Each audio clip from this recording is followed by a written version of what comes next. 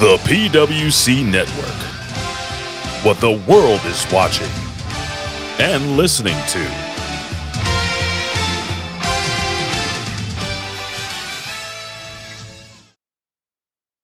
سبحان فالق الإصباح. Allahu Akbar! Ding dong. Hello? Yes, that's right, infidels. You found us here, channelattitude.com, Hameen Media Group, where you get the most real talk, the best reviews of all your favorite wrestling shows from AEW and WWE, Impact, and more, because we're going to break it all down with the best staff in professional wrestling at HMG. So you don't need to go anywhere else, because there's no 5 stars here. There's only $5 face slaps, infidel. Allahu Akbar! So sign up today, channelattitude.com, Hameen Media Group, and join the Hameen Army for the most real talk in professional wrestling. YOLO!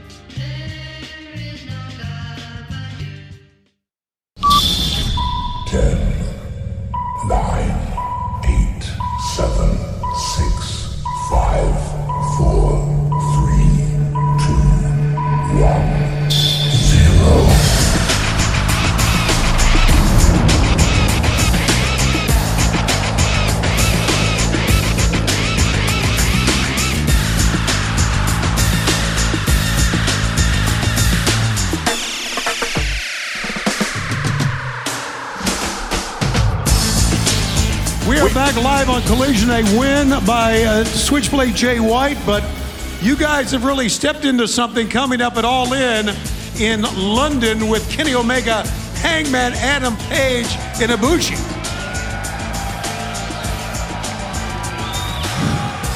Tony, we talk about what we want to talk about. So first off, guns up for my Lexington Gold members!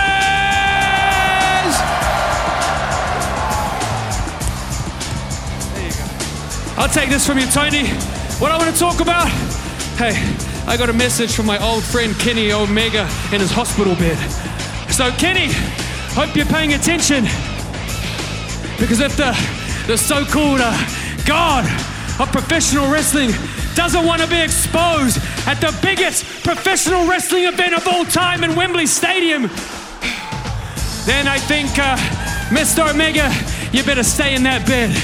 You see, we've known you for almost a decade now, Kenny, myself and Juice here, and we've had to sit by for too long whilst you and your friends deceive the entire professional wrestling world.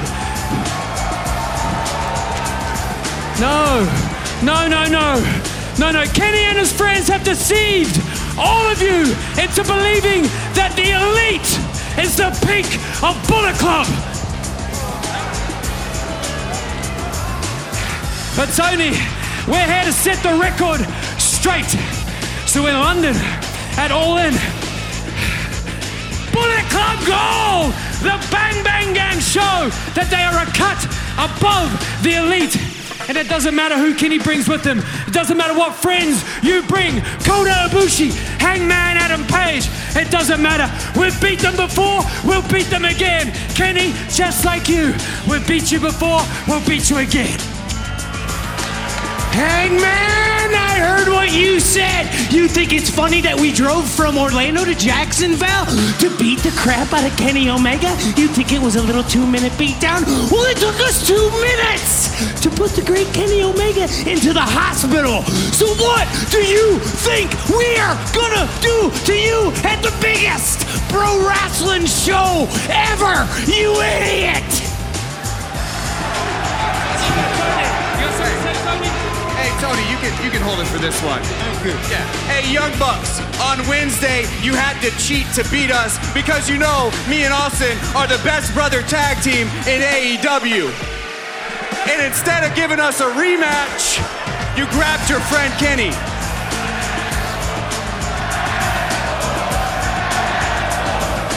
All this champ But drives guess these what, young men Kenny? crazy. We have friends too, and ours are way juicier, way more rock hard, and way more leader than you. You guys may have started this company, but now we run it. The Bang Bang Gang, the top shelf gunslinger, And the Collision Cowboys. And Tony Schiavone, we want to get warmed up right now. You saw Jay White wrestle up here. So, Tony, Khan, send out 3 before Fighter Fest. We want to get warmed up right now. Let's get it on. Oh, even better. Wait a minute. Hey, how does it go? And if you ain't down with that, we got 2 words for you. Where does he come up with this stuff? No. Guns up. He's got his hair.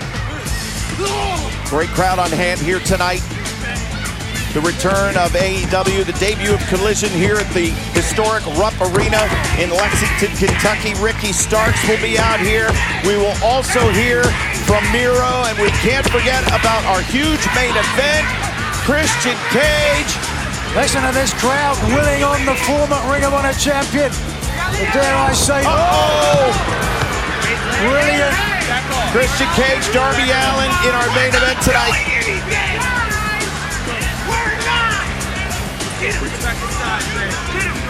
Oh, what's White gonna do now? Put him Come on, away, Reb. Jay! Put him away! Come on now, whoa, come on now. All right.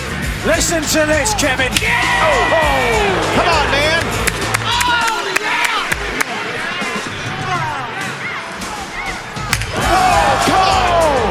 And I heard it as it were the noise of thunder. Blasting him. Oh, wait a second. Look at the reversal on the Rana there.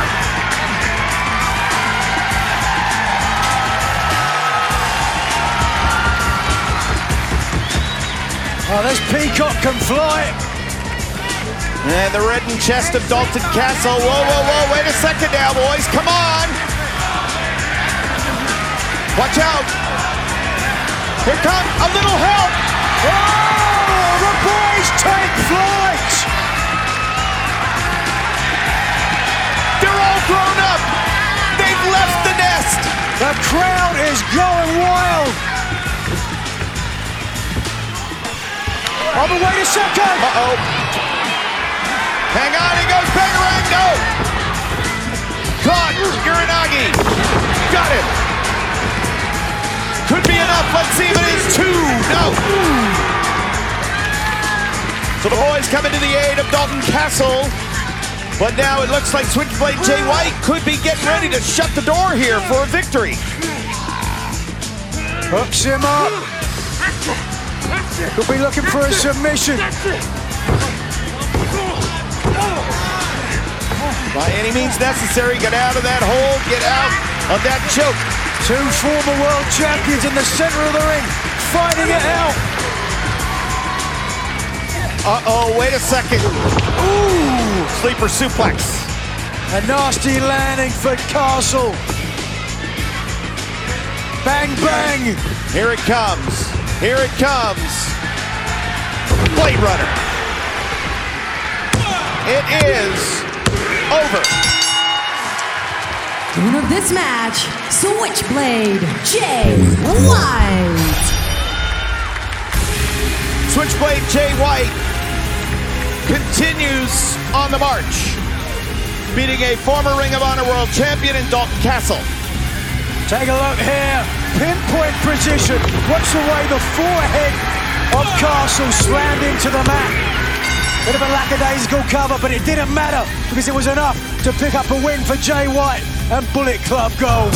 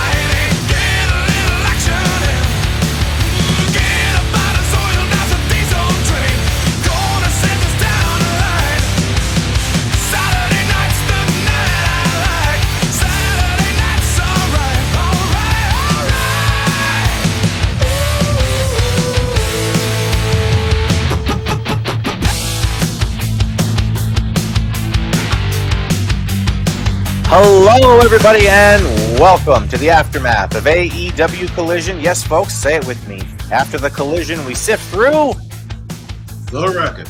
The Wreckage, brought to you by ChannelAttitude.com. Please subscribe for $5 a month.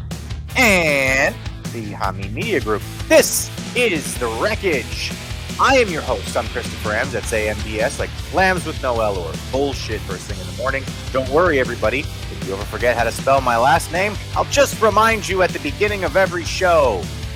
Well, folks, I actually don't have I don't have silly rhymes for anybody today. Thank you, Freya, for being an interrupting, aggravating little child. But anyway, I don't have any really cool rhymes for my co-hosts, mostly because we're late again because Jimmy T. So, hence the name. Jimmy T is the rabbit from Wonderland, you know, where he's going, I'm late, I'm late, I'm late, I'm late, I'm late, all the time, because that's basically what we deal with from Jimmy. So, Jimmy, are you there, or are you not there? Tom, for this show. Tom, for this show. You try that again. I said, when was the last time we were late for this show? We haven't been late for this show except for once. Right. That would make so I don't know how you twice. keep saying it's all the time. Well, okay. All right then. Jimmy, how are you? How's Australia? I'm good, man. Fucking this time I legitly fucking was sleeping, man. It is 1:30 a.m. for me.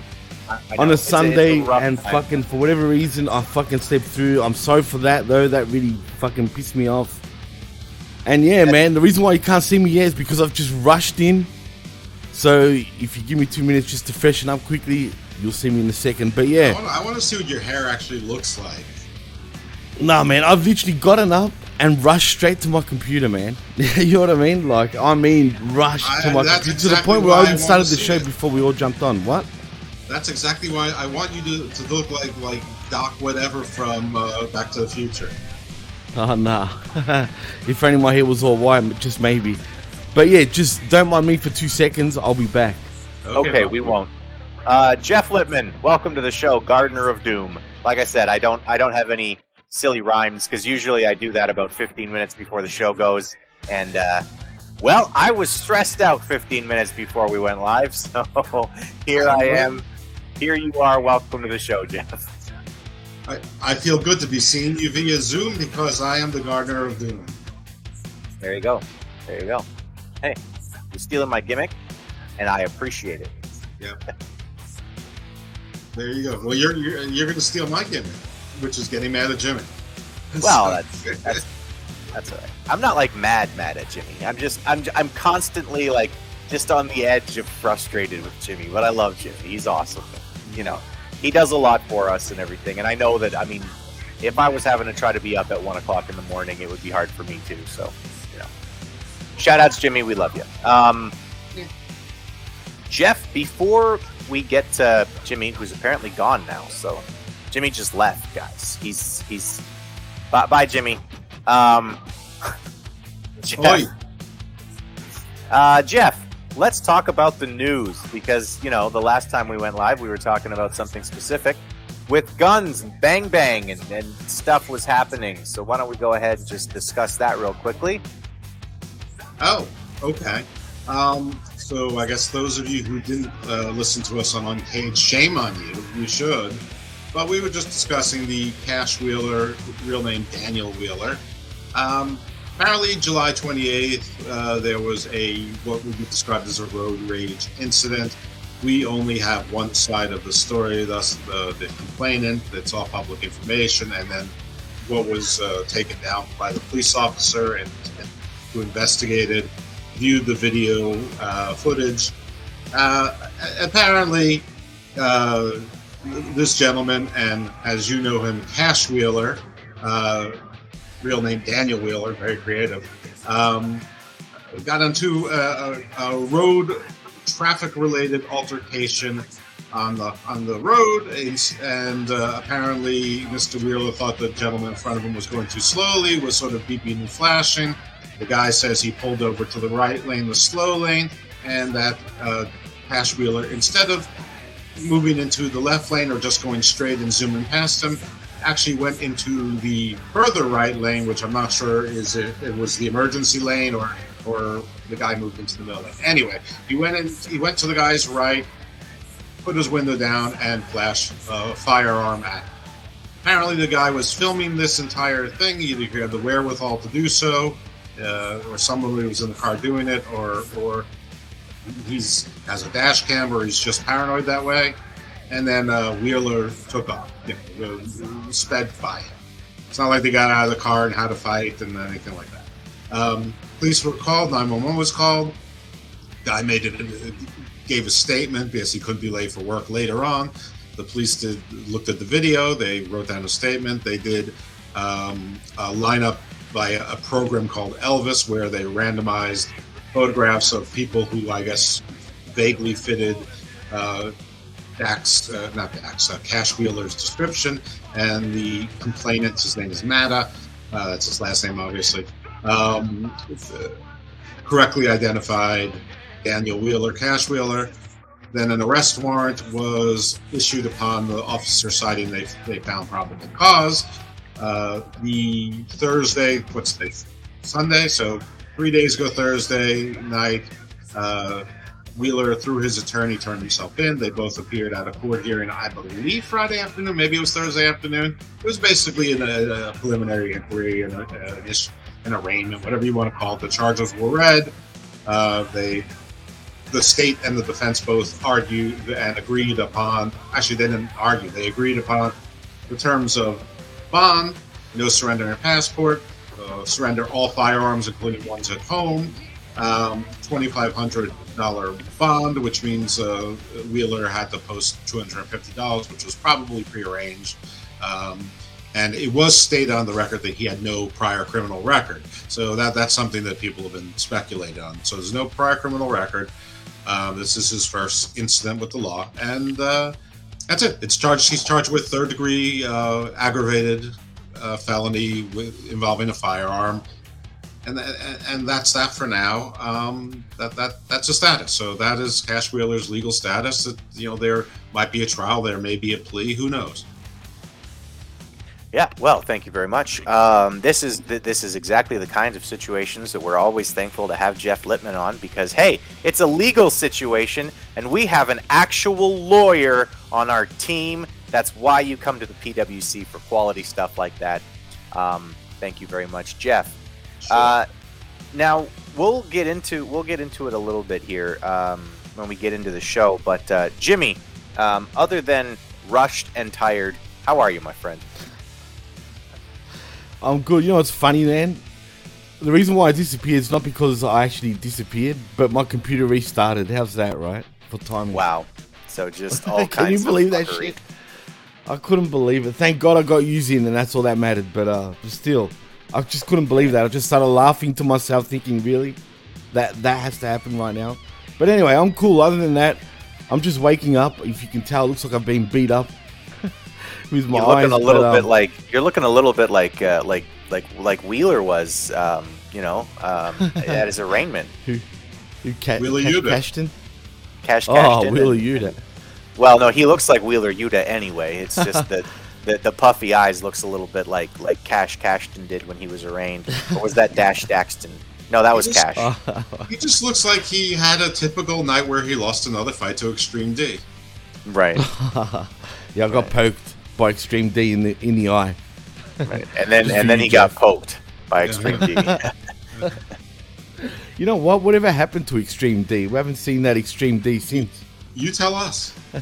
I don't even know who the hell that Extreme D is. But anyway, maybe the random listener decided he or she didn't want to be the punchline.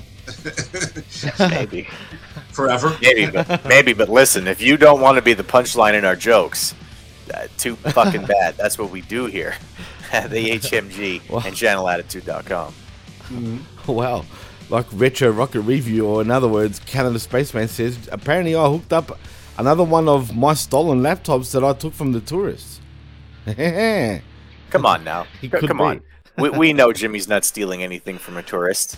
Like, if a guy who looks like Jimmy came up to you and was like, give me your laptop. Come on. I know, like that would give it up. I know.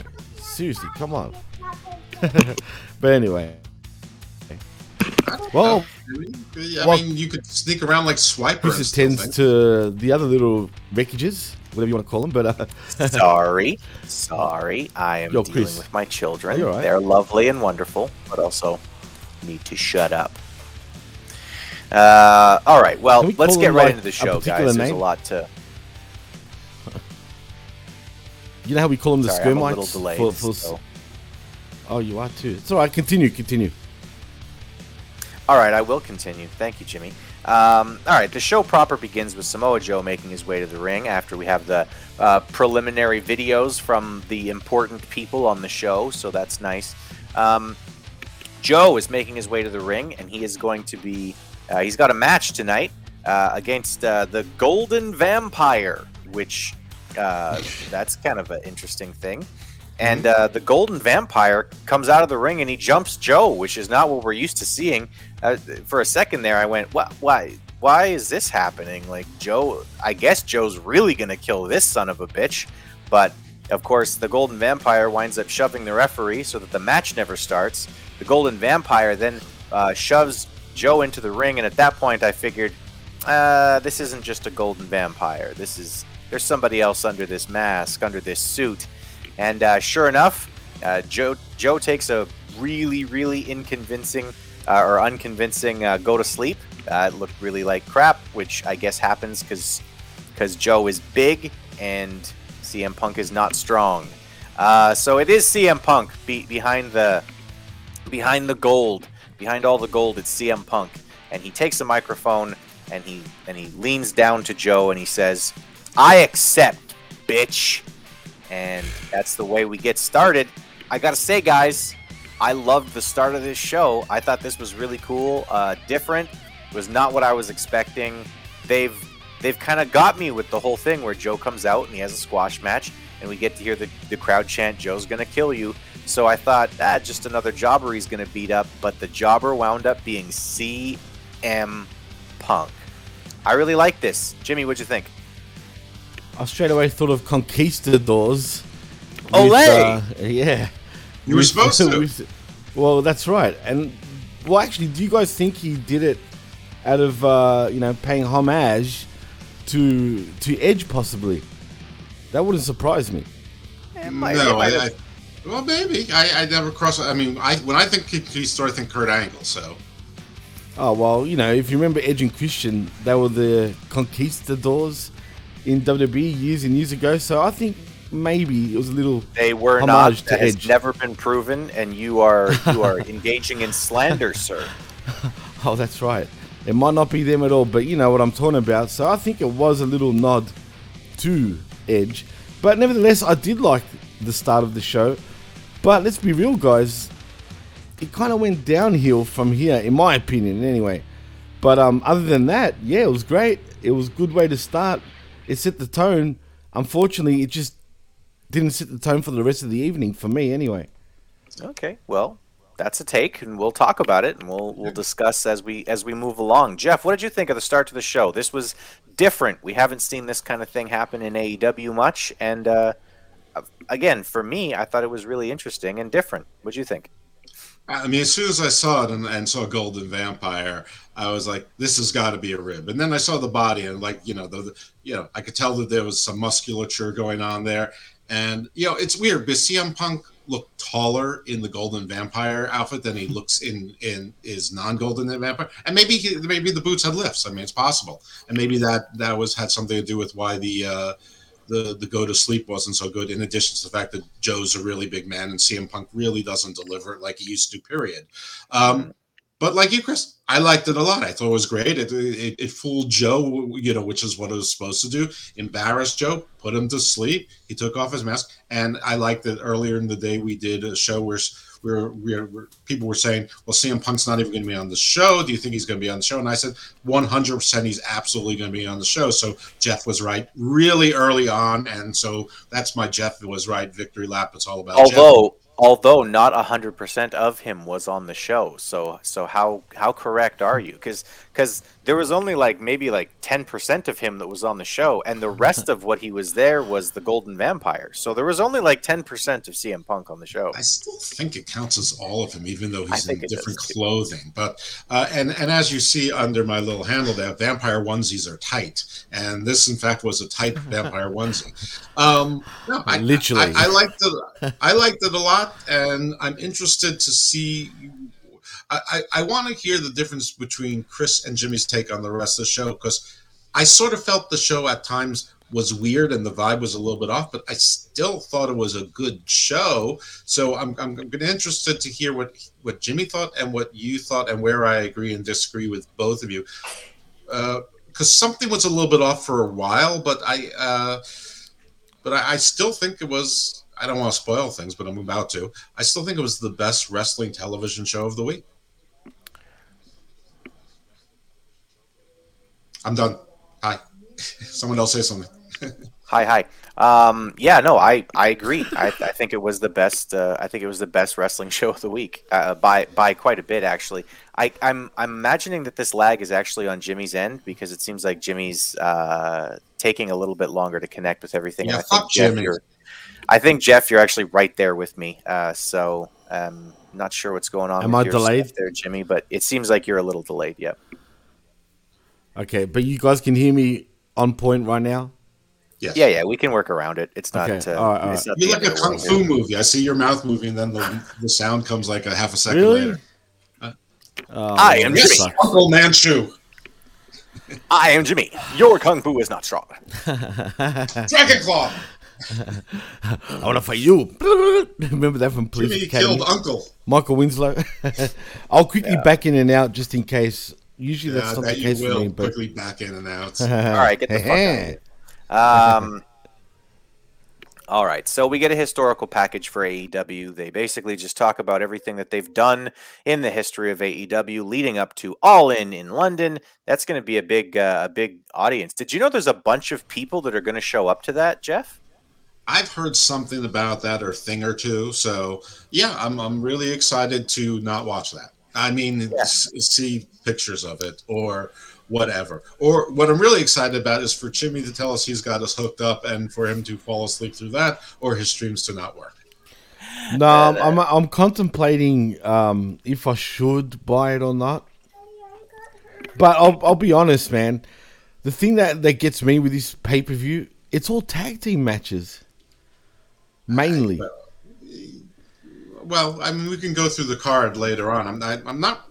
It's not all tag team matches. There's a lot, but there's always a lot in AEW because they have an extraordinarily bloated roster, and they have a secondary bloated roster to supplement their regular bloated roster, and they want to get as many people on shows. It's a big ask to have people buy tickets for All In and All Out, and it's hard to determine which is the more important show, because All Out is a traditional pay-per-view they have. All In was sort of slapped together. All the matches were put together in the last 2 weeks. And but with the audience size, I mean, there's definitely a curiosity factor there. I don't know. We can figure out how we will arrange to watch it or not watch it off screen, so the audience doesn't know all the our tricks of our trade. But we'll figure something out. We all have resources, which those resources could include $60. Yeah, and I mean, hey, Hacker Hameen is the guy in charge over here. So I mean, we can figure it out. We can figure things out. Yeah, I honestly I don't know, like, I don't know what to say about this card other than it's a major disappointment. I mean, the main event is built around the idea of two best friends who are going to have a match, and we just learned this Wednesday that, you know what, Jeff? They're both going to try to win. That was the major heat-getting moment of the week, was Adam and Max both saying, you know what? I love you and we're friends, but I'm really going to actually try to win this match. So for the World Championship. Well, good. Yeah. They should both give it the old college try. They really should. Just great heat leading into the main event of a 80,000 person mega show that's apparently going to be the biggest crowd in the history of professional wrestling outside of North Korea and a few other things. Yeah, I don't know. Fine. Next up, Switchblade is out next with the Bullet Club, and Cardblade is there again too. So we've got all 5 members of Bullet Club Gold. He's facing off against Dalton Castle, who comes out with the boys. And I got to say, the crowd really doesn't know how to react to this man. There was pretty clear confusion as to what in the fuck is this thing that we're seeing during this entrance. The crowd eventually came around and got into it, but the fact that the crowd, and an AEW crowd at that, reacted so perplexed to Dalton Castle, I think underlines just how small a niche Ring of Honor really has been over the years. Jeff, you are from the home base of Ring of Honor. Am I wrong here, or was this just this particular crowd, or did it seem like they really did not understand the Dalton Castle shtick? Well, I mean, it's part of the last decade or so iteration of the home of Ring of Honor. Ring of Honor, I think its home base originally was Philadelphia at the 2300 Center. But I don't know. This is the same fan base. I mean, yes, you're right. This is the same fan base who yells at you when you don't know what entrance song somebody came out to in 2004, that you're not a real fan and you don't know why people are excited, or you didn't know what happened in some random Japanese promotion in 1994 and don't recognize the art of giving homage to a particular type of match that was done by Funajiwaki versus Gakagaliki. Those are real names, by the way. So yeah, to not know they're from old Japan Pro Wrestling. Yeah, and to not know Dalton Castle is definitely a little bit weird, because he is a former Ring of Honor world champion, and he has been on AEW television on several occasions. Now, he is a confusing character. He comes out as he's definitely a throwback to your blatantly effeminate character. He's got the boys there. He's got the feathers. He comes out. He literally calls himself a peacock, and he comes out and he spreads his peacock feathers, almost like a vampire from a cheesy cartoon, with the wingspan and in his Elvis suit, and he wrestles with the Spanx on because he's got a perpetually bad back. But I don't know. When he comes down, he speaks into the camera with that voice. He's like. I'm the sunshine that's shine brighter than the stars every day. And he talks like this, and he's a character, he's a wrestling character in the whole act with the boys. And for a while they wanted to do their own thing, and nobody was interested in them doing their own thing. So they reunited, and it's an act, but it's, I'm surprised the AEW fans didn't know who he was. I will tell you that when I went to Final Battle of Ring of Honor a couple of years ago, the final actual Ring of Honor show, he and Danhausen got the biggest pops out of any Ring of Honor talent. The Briscoes got the loudest sustained pop. People went to it the whole time, but they didn't get the initial pop that Danhausen or Dalton Castle did. But sadly, to niche fans, the person who got the biggest reaction of all at that show was when they unleashed the Kraken, and the man who before then and now is known as Braun Strowman. Well, yeah. And you know what, guys? It's a shame, because Dalton Castle, at one stage, and you tweeted this out actually, Jeff, because it's so true too. About 6 years ago, he was a bigger star than, for example, Jay White was, right? And he really was. There was a lot of hype on Dalton Castle at one stage before his back deteriorated even more. And unfortunately, since then, he just hasn't been the same in the ring or character-wise. And the boys at one stage were in NXT, and it seemed like they were destined to some sort of good thing, but I guess that didn't work out. And now they're back to playing the boys. But it's a shame with Dalton Castle, and the fact that this fan base didn't know who they were or who Dalton was is kind of perplexing. But then again, should I be surprised?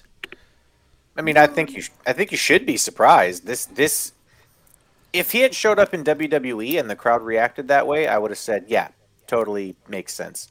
But this is AEW. These guys know what Shananana Nina Day is, and Right. they pop for it. So like I don't understand how they could not know who Dalton Castle was. It was it really was like perplexing for me. Like, why do they not seem to be reacting to this guy? Yeah, it is But- perplexing. Could it be, and listen, I don't want to get into socio questions, but could it be that his character is such that now in modern wrestling fandom, they think it's mocking of something that you're no longer really supposed to mock? And it's not that they didn't know who he is. They just think that his character is a remnant of bad times. It could be. It could be that they feel like it's more mocking than it was maybe originally intended to be, or maybe it was originally intended to be mocking, and 8 years ago it was more acceptable to mock that, and now it isn't. I really don't know what it was, but they were just very quiet. I did think that the crowd got into it eventually, and I thought that was, that. I think that shows the talent of Dalton Castle and Jay White. I think that Dalton Castle came in there, and for the match, we'll talk about the match a little bit here, and then I'll get your guys' comments on the other side of it. Castle with an early takedown. Jay White seems to be kind of unsure how to handle attacking this guy, because every time he goes after him, he's just getting taken down. Dalton Castle seems to be doing a very like traditional wrestling style where he's getting the other guy down. There's holds. Looks like the only thing that I wish he would have done more that would have made it a little bit better if he would have went for some early pins. A couple of early pin attempts would have made this early part of the match a lot better, because it looked like Dalton Castle was like, I'm flamboyant and look at all of the crazy stuff I'm going to do and say, and I'm going to get you off your game, and then I'm just going to try to pin you and win the match. It looked like that's where they were going with it, but then he wasn't going for the pin. He was just wrestling, Well, Dalton Castle, for those who don't know, actually does have a pretty storied amateur wrestling background. I don't think it's quite Dolph Ziggler level, but he actually is a really good. I mean, he's always been, sort of short and thick, but he looked really big next to Jay White, which is, troubling to someone like me. But actually, he did say coming down twice when he's talking to the camera that he was going to suplex him, and he was going to suplex Jay White until his head comes out of his butt. So his idea was to take the guy to Suplex City. Yeah, it's like a really, really gay version of Suplex City. It's like Suplex San Francisco. That's the city. That's the city. That's the Suplex City that we're going to. What's funny though, guys? He's not actually really gay either. So. No, and if he was, I wouldn't care. I'm just saying. Right, no. Yeah, well, or Goldust. That's right. Or most of the best versions of this character. Yeah, yeah, surprisingly. Yeah, I mean, hey, this is the thing with wrestling, right? You're playing a character, and sometimes it can be a lot of fun. Fucking if you get gayer. Yeah, just get gayer. Just get super gay. Lean into the gay, right? Right? Yeah. It's like brunch is not gay enough. Come on, everyone loves brunch. Right, exactly. There's too much fucking around with the boys in the club early in the match. I thought that the ref really could have done a better job of getting, control of this. But I suppose you can't take away everybody's toys, and this is what people have sort of learned to rely on with the indie booking. They're like, we've got 6 guys, and everybody's going to get involved, and it's just going to be an absolute shit show. So I didn't like that. Early in this show, I did notice something and I think that this corrected itself. It seemed like Kevin Kelly was a step behind. Like Nigel would say something and Kevin would take a second to sort of register it and then react. I think it might have been just a situation where Kevin's been off for a while, right? Like he hasn't been here. Right. But early on, it stuck out to me, and then I think they figured it out before the end of the show. But at least for this first match, Nigel would say something, and then you'd get a solid second before Kevin Kelly would sort of catch up to what he was talking about. So yeah, I mean, do you prefer Riccoboni over Kevin Kelly, Chris, right now? Or normally I would say no, but I actually think that Ian works better with Nigel. I think that it's a more entertaining show with Ian, but Kevin Kelly is a really great announcer too. So it might just be something where these guys need to work together a little more to get better chemistry. But I have really, really liked Ian Riccoboni on this show the last couple of weeks. Jeff, what did you think? I hate to say it, because if you asked me this 6 weeks ago, I would have said, no, definitely Nigel and Kevin Kelly. But I do prefer Nigel and Ian Riccoboni. I mean, I don't know what it is. Maybe it's his energy level, but I find myself tuning out to the commentary when it's Kevin Kelly, and I just listen to Nigel McGuinness. But I hear the commentary more when it's Ian and Nigel, and it's weird because I'm used to hearing Ian and Caprice Coleman, and they are a dull as hell combination. They are. They really are. So it's not like I'm coming to this from Ian Riccoboni's great. I don't think he sucks either. I mean, I was once saying that, when they were having commentary trouble, that the WWE should have brought Ian Riccoboni in and given him a try. I also said they should have tried to get Kevin Kelly back and see how that would work, because their commentary sucks. But I think this is a nice problem to have, because they're both good and they're both professionals, and I do think a lot of it has to do with the fact that Kevin Kelly was off for a while. Also, I mean, commentary is different in Japan. It is more demure, more polite, as I understand it, because I don't watch it, but that's what I'm told. So maybe he was still in Japan mode rather than US mode. But yeah, the simple answer to your question is yes, I have preferred Nigel and Ian. Yeah. Well, definitely sort of put that under things that I didn't expect any of us to be saying. But hey, shout outs to Ian Riccoboni, who did a really good job when he was here. So maybe we can get him back. Maybe we can get some kind of a mixture. I wouldn't mind a mixture of the three of them. Speaking of Ian Rock My Body, let's talk about Dalton Castle some more. Yeah, let's do that. All right, so I actually really liked Castle. I was impressed with him in this match. He showed off a really hard-hitting technical style that very much contrasts the character, right? Which I think is really cool. I've never really followed Dalton Castle much, so this was really one of my first exposures to see him work.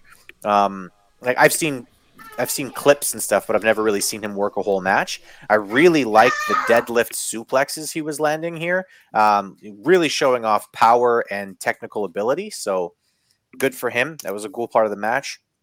There's a couple of deep chops on the outside from Jay White that really, really got some sound out of him.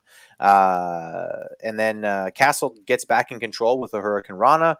The boys dive to the outside to take down the Bullet Club. Again, there's a little bit too much of this fuckery going on where there's just everybody's doing everything they can, and there's jumping here, and these guys are jumping, and these guys they're not really getting involved, but they're kind of getting involved. At a certain point, the referee just has to say, you get the fuck out, right? I really wish they would go to that a little bit quicker, but I get that they wanted to try to protect Dalton Castle, and this is a way to do it where there's so much going on that he never really got a fair chance against Jay White.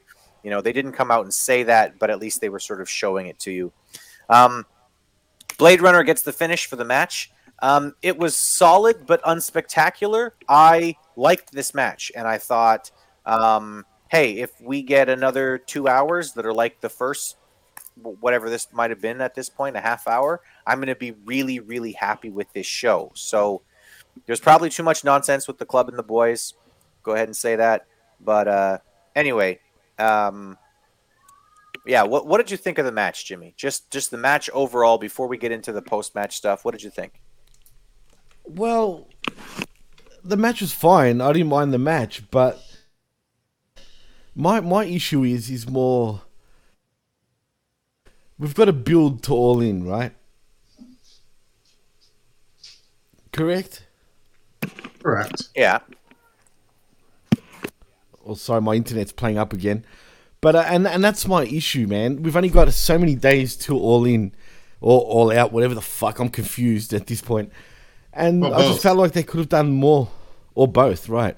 They could have done more by building that up more so than just having this match. And sure, we do have post-match crap that goes on, but still, I mean, what's this got to do with Dalton Castle? You know what I mean? I think that's fair criticism, and I mean, one thing that could have made a little difference with with not much more effort would have Takeshita come out with them. I mean, they're teaming with him, and we're all supposed to pretend that they're on the same side and they know each other and that they're all committed to the same goal. We didn't see anything about it. But on the match itself, if this was 4 years ago in Ring of Honor, I would have really liked this match. And again, I say this a lot with AEW. In a vacuum, I thought this match was fine.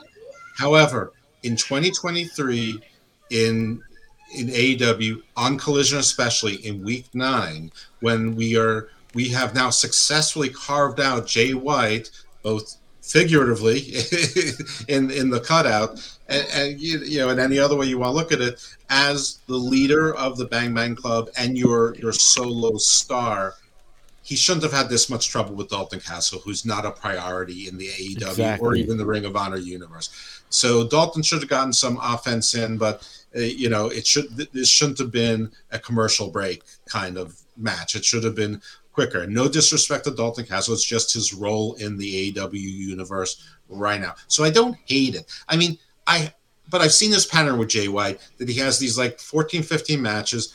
He's either taking most of the offense or it's 50-50, and then all of a sudden he hits 2 moves and the match is over. And if that's his thing, I get it, but I don't think that really works in the US. I mean, that's not really our thing. You're either a dominant champion when you're fighting inferior talent and you struggle in the big matches, or you're not. And right now he feels like, and listen, it's not just him. They do. AEW does what's there. You put Matt Sydal against Kenny Omega, you're going to get a 20-minute match. It's the same old stuff, and I criticize that. So that I didn't like that it was too long of a match for that. But if I believe for a second that this was going to be a launch pad for Dalton Castle to be more important, whether I'm a fan or not, I think that this would make sense. But it makes no sense. We probably won't see Dalton Castle for months. Yeah, 100%. Yeah, that's probably accurate. Tony Schiavone gets in the ring, and he wants to ask some questions, but Jay White takes the microphone away from him. I love the little things that Jay White does, like the way that he took the microphone away from him. Like, Tony's hand is on the microphone, and then Jay, takes the microphone and, can't get it away, so he just very gently, but, sort of not gently, slaps Tony's hand a couple of times till he lets go. He just kind of slaps at it like really almost effeminate, but it was really, really good heel work there. The little things. Yeah, the little things that Jay White is doing. Definitely good stuff. Hitman in the chat here says Chris likes little things. Make note, people. That's right. I do. I like little things. My girlfriend is 5'2", so I'm a big fan of little things. Anyway, Jay says he wants to talk about what he wants to talk about, and to hell with what Tony wants to ask. Jay says he's known Kenny a long time, and Kenny and his friends have deceived the world for the last few years, convincing the world that they are the elite of the Bullet Club. But Jay White says that him and the Bang Bang Gang are a step above the elite. And I 100% agree, but we will see. It probably won't be done that way. It's probably not how we're going to book this feud, but it probably should be. Anyway, Juice takes the microphone, and he says, basically, Hangman's going to get his ass kicked at All In, and the Guns want a piece of the Bucks. Also, the Guns and Juice want a 6-man match tonight, so they ask Tony to send somebody out, and we'll get to that in a second. But we'll go with Jeff first. Jeff, what did you think of this little interview segment with Jay, Juice, and the Guns? I liked the bullying. I liked how they kept taking Tony's hand and trying to turn his fist or his discomfort into making it into a bang bang gun. I also liked that they didn't shy away from the gun thing, given what was going on with Cash Wheeler. They just ignored it. It's a TV show. Continue on. Tony actually wasn't overly annoying in this. He was looking like he was obviously uncomfortable, afraid. He was doing weird things with his eyes, but I've seen Tony do this kind of thing before, much worse. So this was pretty good. And I liked Juice's promo. He's like, I don't know what Adam Page said about 2 minutes, but he said, it took us 2 minutes to put the great Kenny Omega into the hospital. What do you think we're going to do to you, idiot? I just think it's funny when someone yells idiot. I think idiot or dummy is more funny than bitch. I just do. I don't know. Yeah, you stupid idiot. Yeah, good stuff. All right. Well, so the people who Tony has found for them to wrestle are the Iron Savages, Savage Bears, the Savage Iron Bears. And yeah, they come out and they cut a little promo on their way to the ring. And it was mostly about being big and strong. So could have used this last week. Yeah, really. Not a bad little, little on the way to the ring promo. And man, the Savages do wrestle like big guys, and they were booked in this match to wrestle like big, strong dudes. And the Guns and Juice wrestled like heels. They cut the smaller guy off. They were cheating. They were constantly distracting the referee so that they could rake the eyes and pull on the tights and just like generally be annoying fucking bad guys. I thought that this was a pretty good match. Also, I love the fact that I'm not sure how much of this was on the air and how much of it was just the feed, but Jay White goes over to the announce desk and he starts basically pestering Kevin Kelly about like, hey, I want to like, where's my headset? Why? How come there's not a headset for me? And they had to basically, it seemed like a real thing that they had to get someone to come out with a third headset, which begs the question, how, like, why do you not automatically have a third headset on the desk? Like, why would you not think to do that as a company? Yeah. But it also means that maybe this was unplanned, and Jay White just was vamping on a live show, which is fun. The only thing about the Iron Savages that's a little bit weird is they seem a little bit like Heavy Machinery. Like I felt like they were doing like a gimmick on Heavy Machinery, but I guess no one really remembers Heavy Machinery because why would is you? Is that a Japanese tag team? Yeah, exactly. Those are the Pacific Rims. But yeah, the guy's promo was good. I mean, the one thing is the one guy is enormous, but the guy Jimmy Jack Jameson or whatever his name is, I mean, he's jacked to the gills, but the other ones don't. I mean, they look big and strong. One of them much more than the other, but it doesn't look like.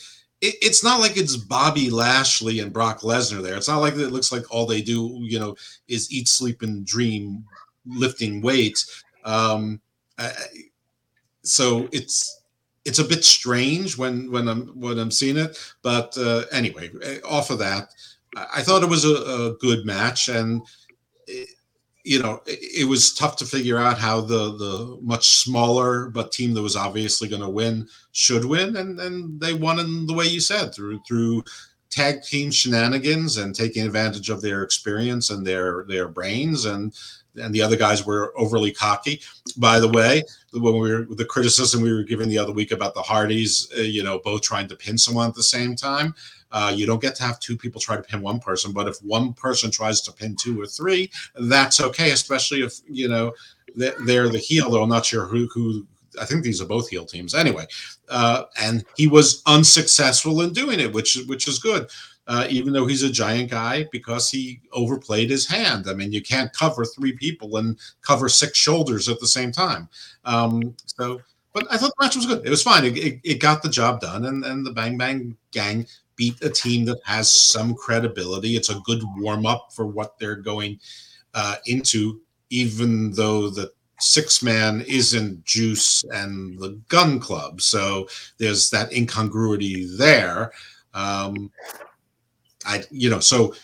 these are the little things that I wasn't sure, like, how it was fitting into All In, whereas I can see that they want Jay White to be the single superstar and the other guys to be like the supporting cast and or tag team. And so that fits with that, but it doesn't fit with All In. And I'm not sure that it fits with All Out, because we know almost nothing about All Out except one match was announced later this evening. Yeah, no, I agree. And it's I don't know. It's frustrating, to be honest with you, because it's like they've got this opportunity in front of them, and it really is a big opportunity. I mean, whether or not they have actually sold 80,000 seats, I have my doubts. Like, I am sure that some of the receipts on there say Coney Ton and etc. Like, I'm sure that a bunch of the receipts say that. But even if they've got, let's say, 50,000 people in that arena, it is going to be loud. It is going to look fantastic on television. Like, it's going to look like a full house with 50,000 people, and 50,000 fucking fans is a big deal, right? If they actually have the 80,000 people there, and what you're doing with Kenny Omega and Jay White is some random fucking six-man tag, like, why? Why not have a singles match between those two? You've got what you're calling the biggest crowd in the history of professional wrestling, and they just don't seem to be interested in putting on marquee matches, because there's guys on the show that you could make a really great show out of, but they're just not using them right. Jeff, am I seeing this wrong? No, you're not seeing that wrong. I mean, it's obvious that I like you book a place with all of these tickets. You assume you're going to sell a good amount of them. You want to put on a great show, and you want to but you don't want to make the hard decisions, the hard booking decisions, who wins or how they win, or who wins and how you protect the other guy, because you want to keep them both strong. But you're absolutely right. Kenny Omega versus Jay White is a marquee matchup. This six-man match we're getting is the setup match on the go home show before the pay-per-view. It's not the pay-per-view match itself. And if they're treating All Out as a super dynamite to book All Out in a week later, it's too late for All Out. I mean, it really is, because you've asked a lot of people to blow $60 for All In, and there's not that many. There just aren't that many wrestling fans that are going to pay for pay-per-views 2 weeks in a row, or at least I don't think there are. I think there's reasons to doubt it. Maybe who knows? Maybe be proven wrong. And when this was first announced, I think I was on the record saying anything around 25 to 32,000 seats, that's a win. And so everything I've said critical about, and being doubtful about all tickets since then, that's all anyone's going to remember from me. But if you go back saying anything above 25 to 32,000 is a win, then I set the bar pretty low for victory. Now it's now I can put on my skeptic goggles, but we'll see. But no, I think as far as just building a pay-per-view and putting together a card that's actually worthy of 83,000, I mean, that I think should be more important than All Out. And I think they went the wrong direction with that. And I don't know if that's because Team Punk can't talk to Team Omega and Tony Khan can't mediate, or if it's just we didn't know what we were getting into, what we stepped in. We wanted to jump into the pool, but we didn't realize it was this deep. And so we're just trying to do the best we can, and and hope it all works out. And again, they have the most forgiving fan base in wrestling, if not all sports. So I guess that you can sort of take advantage of that while you can. I agree. And so Aaron Ben Shlomo has an interesting comment here. I'm sorry I can't highlight it, guys. This is the HMG StreamYard, so I can't highlight the comments. But anyway, Aaron says they already have the money, so why try? And the reason why you try is because you have an opportunity to make a spectacle out of the show and then grow your audience off of the fact that the show was gigantic, right? If you're a lapsed wrestling fan and you're flipping through and you're watching ESPN or whatever, and there's a little blurb there about, new wrestling company AEW sells out 80,000 seat arena, right? You might be slightly more interested to tune in and see, whoa, what happened there? What's this new wrestling company? You might be just a little bit more interested in finding out what happened. And in the same way, ESPN might be just a little more interested in covering what happened. Oh, wow, 80,000 people. They had 80,000 people. Well, let's give them a little bit of coverage, right? Let's cover that. Let's talk about that on the air. And then what happens is, if the show sucks, what people are going to remember is, yeah, I tuned in and then the show was garbage. I'm never watching this again. Or, those, let's say, 10,000 extra people who tune in because they hear it's going to be 80,000 people in the biggest arena that they've ever covered, and it's this huge event, and it's the biggest thing that's ever happened in pro wrestling. Those extra 5 or 10,000 people who tune in, if they see a fucking show that just blows their minds, they're going to talk to all of their other lapsed wrestling fan friends and be like, guys, I'm fucking telling you, this company is awesome. This company put on just this huge fucking show. The crowd was going nuts and they were fucking screaming. There's 80,000 people yelling. And then this fucking spot happens and it was fucking fantastic. But yeah, no, it just seems like they're basically running Dynamite in front of 80,000 people. It's fucking weird. And there's other simpler reasons. One is to get more people to buy the pay-per-view. I mean, pay-per-view is basically free money, so whatever you do on the gate, you can supplement greatly or equal or even surpass on a good pay-per-view. And you want to get people to buy pay-per-views in the future. Mind you, one is 7 days in the future from this one. So you want people to not just tune into the TV shows, but buy the pay-per-view. Go, these are worth buying. It's worth my $60 to buy these shows, and I'm going to do it, and I'm going to watch the free TV. And then you buy merch, and that's how you make fans. So, I mean, part of the reason of doing a spectacle like this and betting on yourself is so that you can parlay it into something more consistent. You can start doing, big arenas around the world. You can do more international shows. You can spread your brand. You can stop being embarrassed when your flagship show can't sell 5,000 tickets in major cities. You can start treating other markets that are untapped and take these risks and be known for doing super shows. And hopefully when you come back to the US, those markets, now they're hungry to see your product. And you can go back to the days where you were getting 9,000 to 18,000 people in arenas, and the pay-per-views became must see, and you don't need to give away everything on TV because your product is so healthy that the same or more people are watching it anyway because they want to see the setups, what's going to lead to the next big pay-per-view. So There's lots of reasons for it, and a lot of them require dominoes to fall, but that's how businesses grow and profit. Yeah, exactly. But you have to be focused on profiting in order to profit, and I don't know that AEW necessarily is. I wanted to just give one more shout out to the Iron Bear Savages, the Savage Iron Bears, or whatever the fuck they're called. I thought that there was a couple of things that I really liked from that team tonight. First of all, they worked like big, strong men, and that's exactly what they are. They're big, strong men. And I really, really liked the small attention to detail that the Guns went to hit the 310 to Yuma and couldn't because the guy they were trying to get up is a tank. There was no way to get him up for that 310. They had to wait until the other guy tagged in, and then Juice got the pin with his front face DDT. I don't even know what to call it, but I like the logic in the match, and I much prefer these kinds of squash matches where, like, okay, that the Iron Savages aren't winning this match, but they still get to like express themselves in some way, right? It still looks like, well, okay, if they're gonna lose, there needs to be a reason why these big, strong sons of bitches lost, right?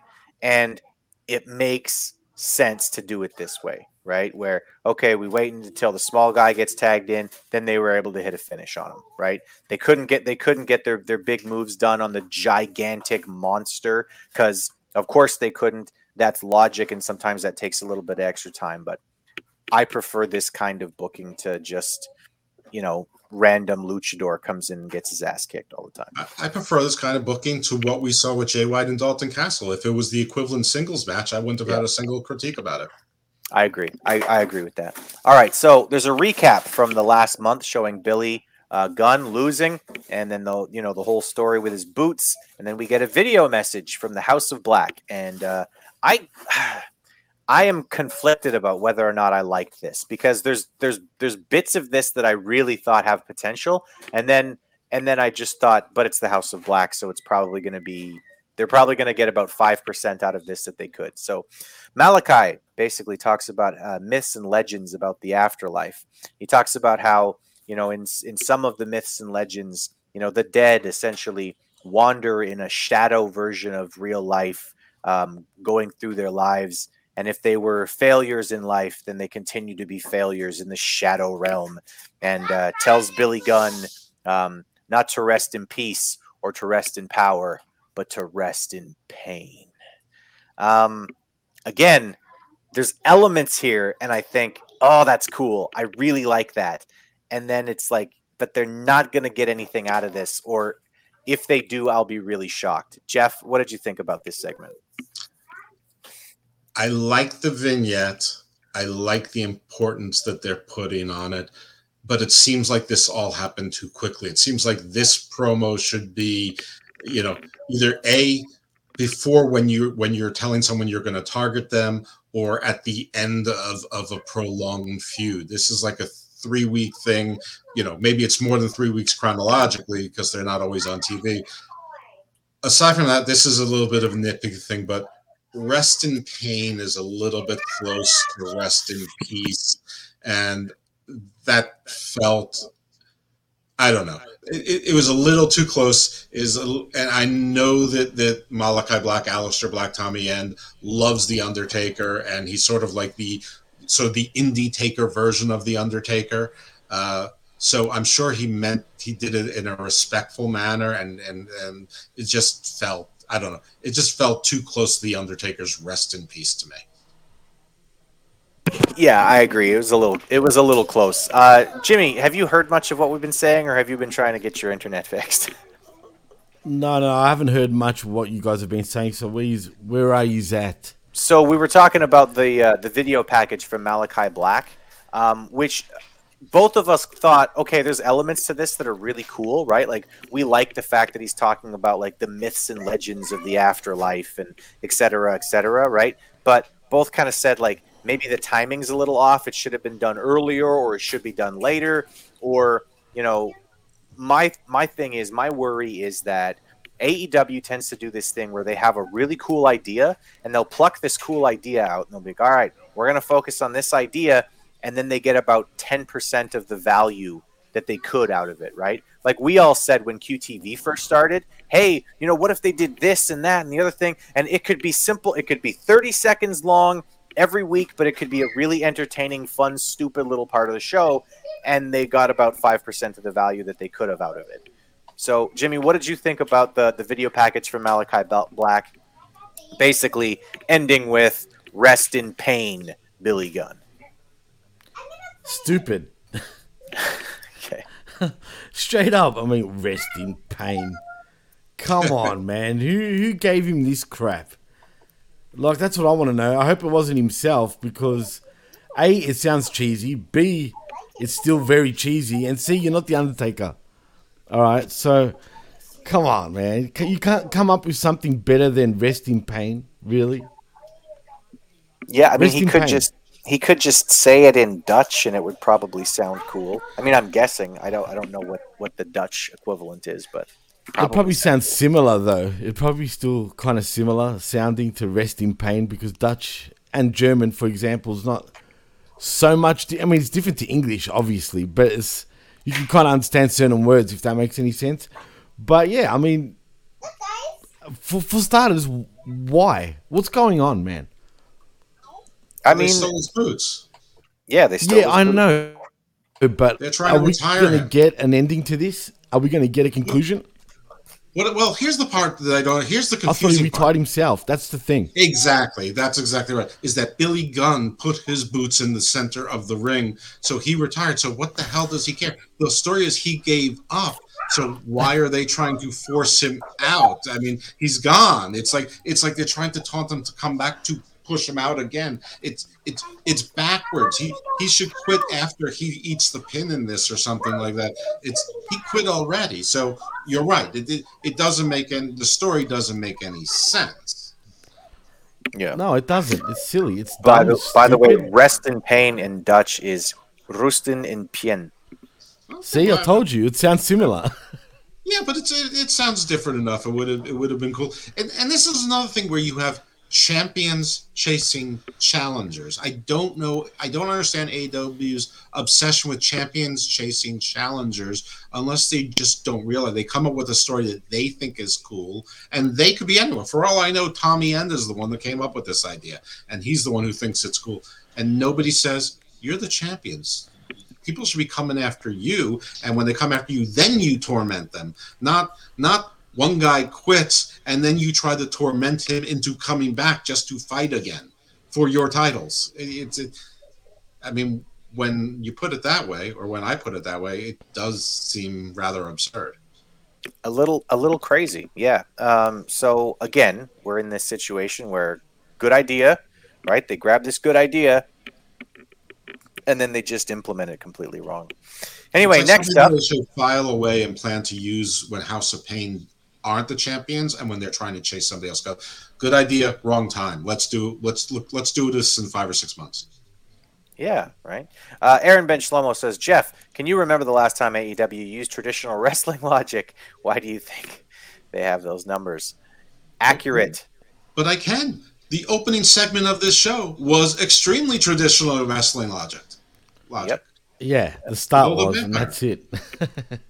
And I actually like this next thing too. So the next thing is we have a video package, and it's I have no idea what the fucking guy's name is who's with LIJ, who's like he's their version of Abrahantes. I guess he's like their translator. Oh, Jose the assistant. Right, Jose the assistant is backstage, and he gets a phone call, and it's the boss, Roosh. And Roosh is not happy. He says, LIJ has been an embarrassment in America. They need to come back to Mexico so that they can be retrained on how to do things the way LIJ does it. There's a video of the American, the AEW version of LIJ. I guess LIJ Gold. Well, actually, it's the Mexican version, technically, not Japan. So. No, I'm saying the Americans that are part of the two guys who are losing all the time in AEW. I'm reasonably certain that 10 is not Mexican. Otherwise, his name Pero peligroso. Anyway, they show up in Mexico, and they go and get drunk and act like idiots. And then a van pulls up, and I guess Roosh shoves them all in a van, and he's going to retrain them. So I like this. Why? This was stupid. But if it means that we're going to get a more serious version of LIJ that are a little more, a little more tough, a little more serious, I'm all for it. How many start and stops are we getting with Los Ingobernables de Mexico or de AEW, whatever the fuck they are? I mean, haven't we already tried this already?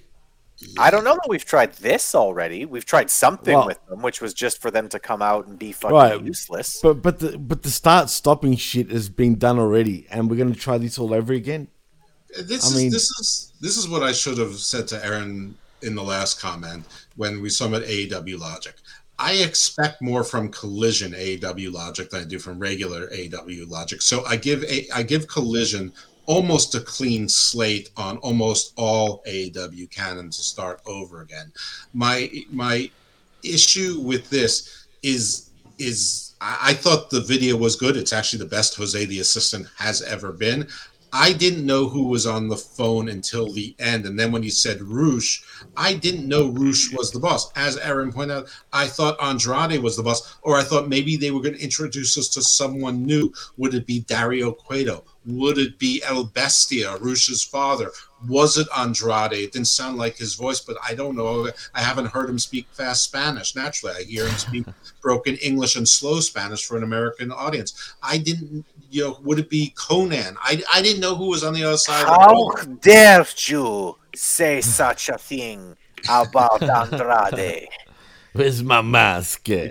So and why isn't Andrade involved in this? I mean, we know the why. He's probably got an injury that nobody wants to talk about. The same reason Ricky Starks isn't wrestling right now.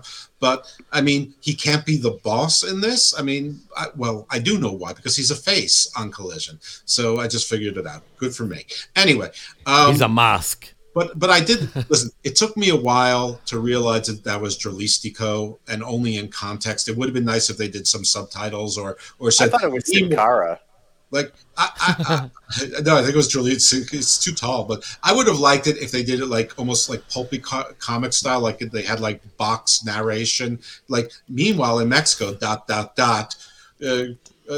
Pelo Peligrosa and Jalisco are enjoying some of the local amenities, and then you got to them, doing drugs. But I like this. It took me back to when it was what was Santos Escobar when they were Legado del Fantasma? Even before that, when they kept kidnapping people in the NXT parking lot, before they were at LFG never mind, Legado del Fantasma, LD. F or LDP. Well, it doesn't matter anyway. You know what I mean. But I liked it. I like it. They stop partying, get serious. They put them into the vans and away. So I like it. I do hope that they have a more serious LFI. I always thought that LFI was going to come to Andrade's rescue with House of Black and the Mask. It seems like they didn't, but maybe they still will. To get revenge. I don't know. I liked it, but it wasn't perfect, but it was good enough for wrestling. Yeah, no, I agree. And to me, I'd love to see more of this. I've been saying for a really long time that 15-minute matches with Drilistico is not going to get Drilistico over. If you want to get some of these guys over, the best thing you can do is have segments, have video packages where we're getting to know these people, on a character level, because you don't care about the guys who Batman fights, in the middle of the street. You just don't. You do not give a shit. Even if he's big and looks crazy and has scars all over his face, if you don't know the backstory behind, what this guy is thinking and why he's doing what he's doing, you don't give a shit. You do not care about those guys, right? But when you get to know the character, right? When you learn that Bane was in a South American prison in Santa Prista because his father had committed some crime, and there in that country, the sons carry the burdens of the father, and he was raised in this awful, terrible place, and et cetera, et cetera, et cetera. Once you learn the backstory of characters, you actually care. You do not care about just, they're fighting Batman? They must be great. I'm really invested in that. You're not. So same thing with a wrestling character. You get invested because you understand them better. And the way that you're going to understand characters is show me character work.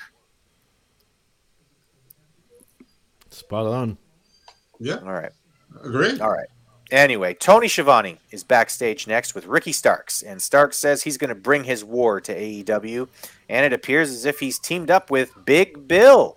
So, cool. Next up, we have a package video from Starks. I thought this was very funny. It was very much in the same universe as like perfume commercials. It reminded me a lot of actually Rick the Model Martel. I was gonna say that, right? And Arigans. Sounds fucking. And I loved That's all it. we need. And then of course the name of it was Absolute. So good stuff. Bill is in action next against Darren Dale, who I was sure was just Jim Duggan, but not old. Okay. The funny thing is, I think his name is Timothy Deal, actually, and I saw him. He's part of AXW. He's part of the American Excellence, where the Dollar Club guys, where the Dollar King, is sort of like a hype man there as a Mr. America or whatever. And I'm like, I think I saw that guy, and in fact it was. But you know what? I like Starks as a manager, and it made me think back to everyone criticizing, Vince McMahon wanted Adam Cole to be a manager for Keith Lee, and like people looking back and saying that actually could have worked. I think it's not the same two guys, but it's a similar dynamic. And if this is going to have Big Bill finally be taken seriously, I mean, Big Bill is someone you build a promotion around, and so can Ricky Starks be, maybe, if you do it exactly right. But Big Bill, you don't have to do it exactly right. You just can't fuck it up. Because it sort of speaks for itself. He's 7 feet tall, and you can't teach that. And he's jacked. You can teach that, but he's already there. And he's got, but he's not that great a talker. I mean, he can a little bit, but you'd really rather not hear him talk. So this is a really good pairing. I'm really interested in this, and I'm almost upset that Ricky's suspension, which is 4 weeks, not 30 days, which was sort of interesting but sort of weird in its own way. You know, it's unfortunate that this pairing might be halfway over unless they're going to make them into a tag team, or Bill's going to be basically going to be his Diesel to heel Shawn Michaels, which I'm down with all of that. I'm okay with all of it. So I actually really enjoyed this part of it. I sort of like how Ricky Starks said when Tony Schiavone said 30 days when it's only 4 weeks, which is 28 days, and this is the kind of stupidity that makes him hate working here. I felt like there was something more meta there, and he was playing off on some of the shoot stuff that's going on there, turning into a work. And so I like this. But I thought this was a good use of Ricky Starks, and if Big Bill is going to be booked better and more consistently and stronger on Collision, yay, all day long. Hallelujah. Yeah, absolutely. Jeff? I don't know. 1 week. So far, so good. 1 week. That's all we get with Big Bill is 1 week. That's it. You're so cynical. Well, that sucks. I hope they book him better, and I hope he becomes like a major part of the story with Ricky Starks, because I think that as good as Starks is at a lot of things, he's still pretty small, and I think that maybe having a heater, having a Diesel character for Ricky Starks to work off of would be a really good thing for him. Yeah, I agree. All right. Well, Big Bill squashes this dude, and then Ricky Starks whips him with the belt and then tosses him out of the ring, and that's the end of that. We get a video package next that explains that Sting and Darby attacked AR Fox at his wrestling school. So, wow. I guess AR Fox is training a bunch of little bitches, because there was a bunch of people surrounding the ring that didn't help AR Fox at all. And I got to tell you, if I'm running a wrestling business, if I'm running a wrestling school, and 20 of my students don't help me when I'm getting attacked by a 60-year-old man and a meth head, I'm going to be pretty fucking upset with my students. I mean, does this feel like Cobra Kai all over again? Are we going to have like school versus school fights? I mean, first we had what's it called, Foxy Brown, whatever you want to call him, and Swerve, and Swerve turn up to that young kid's school, whatever you want to call it, the Shed, right? And now we're getting it the other way around. What is this? The Buddy Wayne Academy, which is like the world's smallest garage. yeah, exactly. It's like a garage for quarter horses. I mean, what the fuck is this shit? It's stupid. Listen, I think a lot of the trainees, first of all, they were obviously told something's happening, so don't do anything. But they were clearly starstruck. You could see in their eyes they were starstruck to see Darby and Sting. And I got a teaser that this was happening from another show, and they were sort of mocking it that there's like 45 people at an indie show. No, it wasn't 45 people at an indie show. It was at the actual school, and he obviously called in all the students and some extras to come in to make it look full. And yeah, does this wrestling school look like sort of like a shabby gym? That's not. Yeah, it does. But so what?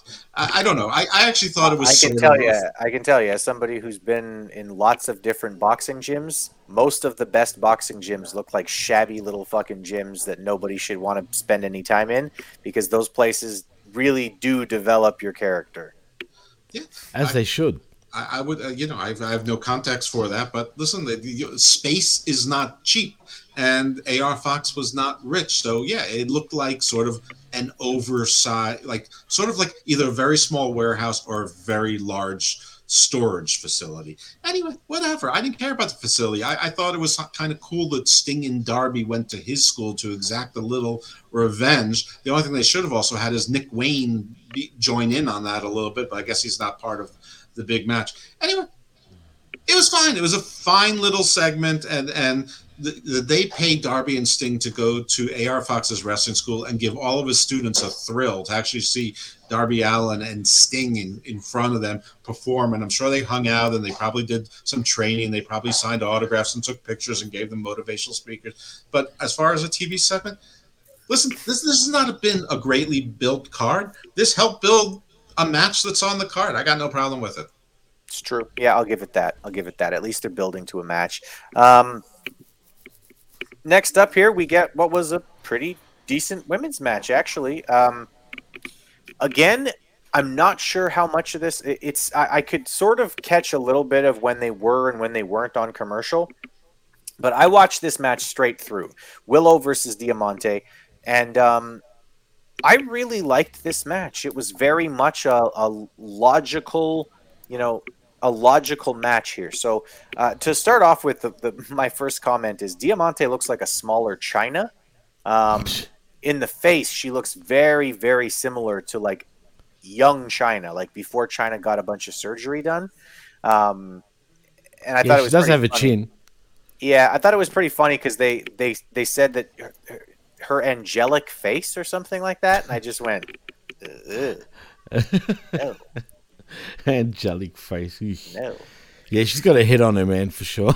Yeah, well, if you actually hear the descriptions of angels in the Bible, you would know that they're very scary.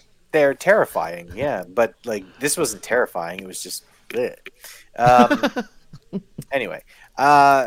Diamante, hey, she focuses on a lot of heelish tactics, at least to start with the match. She's rubbing her forearms on Willow's face, and she's trying to get the choke applied, and she's focusing on the knees. Everything that she did in this match really, really looked like a smaller heel trying to go after the bigger, stronger face, which you don't often get from people. Like, a lot of times the smaller heels don't know how to work that. They don't know how to really do that. And this looked very convincing that it was the smaller heel trying to beat up a bigger, stronger face in Willow. She picks it up a bit after a buzzsaw kick. And then she starts dominating with the help of Mercedes Martinez, who's helping on the outside. And she's hooking the legs, and she's making distractions, and and then Diamante's making a distraction, which allows Mercedes to hit Willow on the outside, etc., etc., etc. Very much like standard but sensical heelish tactics. And anyway, yeah, she's choking, chopping the legs. Just focusing on exactly what you'd expect her to. Statlander runs down at some point here, and she attacks Martinez, and she gave her what looked like an overhead suplex, and immediately on landing, you saw Statlander go, ugh! Right, she knocked her, she hurt herself. Fuck, she's terrible. She's so bad at this. Like, she's hurting herself and other people. Like, she's literally hurting people, and she makes it look like she's not hurting people. It is the exact opposite of what you're supposed to do as a professional wrestler. Fuck me, is she terrible? Right, she gave herself the Rey Mysterio whiplash. Yeah, no, that's exactly what it looked like, and it was like, dude, great comment. Great comment here from Retro Rocket Review. Mercedes was there to see if anyone wanted their coochie scratched. She's a lesbian. Well, I don't think that's how lesbians work. I think they're much like everyone else, and they don't walk around just assuming that everybody wants their coochies or Johnson scratched. Yeah, no, I'm pretty sure. Pretty sure. I have she's a cookie monster. I have gay friends who have never tried to hit on me because they know I'm not gay. It's shocking. It's one of those really weird things. And actually, Diamante isn't, but she's in a committed relationship with Kiera Hogan. She is? Yeah, you're the one who told me that, dummy. Did I? Oh, well, anyway. Yeah. He says she's Chefacha Brute. In other words, the face brute. Which one? The brutal face. Yeah. I assume he means Diamante. I mean, you could go with Mercedes Martinez. You can go with Chris Statlander. The only one that didn't is Willow, who has a very pleasant face. Statlander. Jeez, can we just ship her off somewhere else at this point? Yeah, honestly, she sucks, man. Bro. Statlander is she's one of those weird situations too, where she's got a look that's very it stands out, right? Like she's got a good look, but that is almost legitimately the only thing she has in professional wrestling. Because we disagreed about this last week. I'm not going to do it again. All right. Anyway, we don't have to, but anyway, yeah. The one thing I'd say, finish up then. I'll get my turn. Stats hurt herself, and Willow got the win with the pin. That's all I was going to say. Go ahead. I thought the match was fine. It was okay. It seemed to get no heat until Mercedes came down. It was definitely better than Bunny versus Britt Baker. It was definitely better than Sheeta versus Anna Jay. And there was some other match that was a main event, which was abysmal within the last Sky 3 Blue. Sky Blue, okay. But not the tag match that we saw on Rampage. That was actually pretty good. That was better than this. The one good thing I'll say about Statlander is that when she ran out for the rescue, she didn't take time to bring her belt with her. Like, she actually came out for the rescue. I hate when people are coming out impromptu for the rescue, but they decide to put the belt on or put it over their shoulder and not use it as a weapon. So kudos to her for that, except it's more likely she just forgot it and it actually turned out to be accidental. Statlander, I don't know. I don't much care for Statlander. Everybody knows that. But Diamante tried. It's just the difference in their size. Like, whatever she did with her legs worked. Whatever she did with her arms looked really, really soft and fake. But that's just look good. Yeah. Yeah, that's just the incident of the size differential. But yeah, this was a good women's match, and it didn't directly involve. It wasn't a title match, but it sort of involved a title was involved to an extent, but not in the. It was title adjacent. Title adjacent, but you had a women's match that was title adjacent, but not directly. And we rarely get women's match stories, which is just a women's feud, other than when they stop and start Anna Jay either as the Psycho Killer or now she's nice. Aside from that, we don't get any non-title related women's stories. Agreed. What worries me though, guys, is are we going to get tag bouts with the women? No, don't even talk about it, Jimmy. As a matter of fact, you're not allowed to bring up that idea ever again on this show. Don't do that, because I don't even want the specter brought up of the idea of an AEW. Neither do I, dude. Division, because they can't book the singles division properly. Okay, don't do that to me, please. Well, why are we getting pairs now? Wit's the same reason you get it with the men's matches. Because they've got too many people under contract and they need to give them TV time. It's no different than the Dark Order having 8 people in it or whatever. Listen, you get one women's match per show. So which show is Britt Baker not going to be involved in, or the Outcast not going to be involved in, or will they also be involved in the tag team thing? So it's not like you're going to get anything new. I don't know. This is officially something that we have no control over. I would say it's inevitable. I don't. God, please don't. Anyway, I had a power outage at this point in my house. So really? Tell me if I missed anything. The next thing that I saw was Tony Storm giving an interview. No, that's I don't know in order, but that was true. And Tony Storm, okay, this was going a little bit back into her breakdown thing that now she's like a 50s or 30s starlet, like with the way her hair was done. But she's doing the Chelsea Green thing where she doesn't recognize the interviewer. Like Chelsea Green didn't recognize Adam Pearce. And now Tony Storm doesn't recognize Lexi Nair just because her hair is different. It's the same person who interviewed her last week. So, I mean, it's fine. It's cute. But like Chelsea Green just did it 2 months ago. But she threw the shoe again. So and at least Lexi Nair did raise again the specter of, are you concerned that Saraya won't have your back? So this was fine. This was good. This was all right. I just wish they would be a little bit more consistent with this Tony Storm changing characters and breaking down. But maybe they have been, and I haven't realized. Maybe it's been too subtle for me to recognize. Yep, I agree. I thought this was good, and I wish they would just be consistent with this. And I want to see her act this way in the ring. I want to, like. We talked about it this week on Uncaged, right?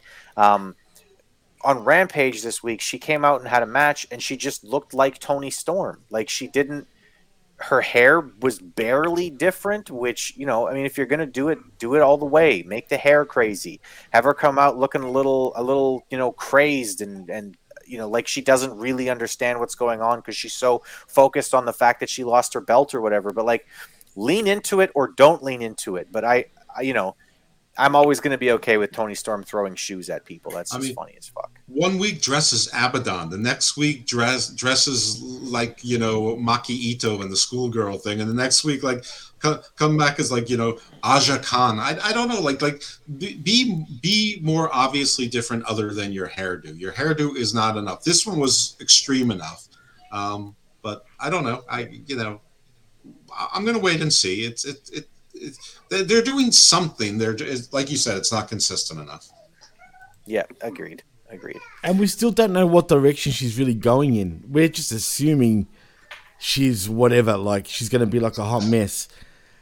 But when Tony Schiavone says it on commentary, I think we know what direction the management thinks she's supposed to be going into. Her freedom in artistic creativity, I think, is the confusing part. And I think also maybe some of her insecurities in that she doesn't want to come off looking ugly. She does want to look like I think in the beginning it was supposed to be a hot mess, but then she's like, I don't want to look like a hot mess. I'm beautiful. I like being a sex symbol. So I think now she's going to different like Hollywood starlets from yesteryear. She did the Marilyn Monroe. Now she's doing like Jane Mansfield. She'll do Mae West. But like, I'm not sure that people like that's older than what people my age remember, let alone, the fans of today.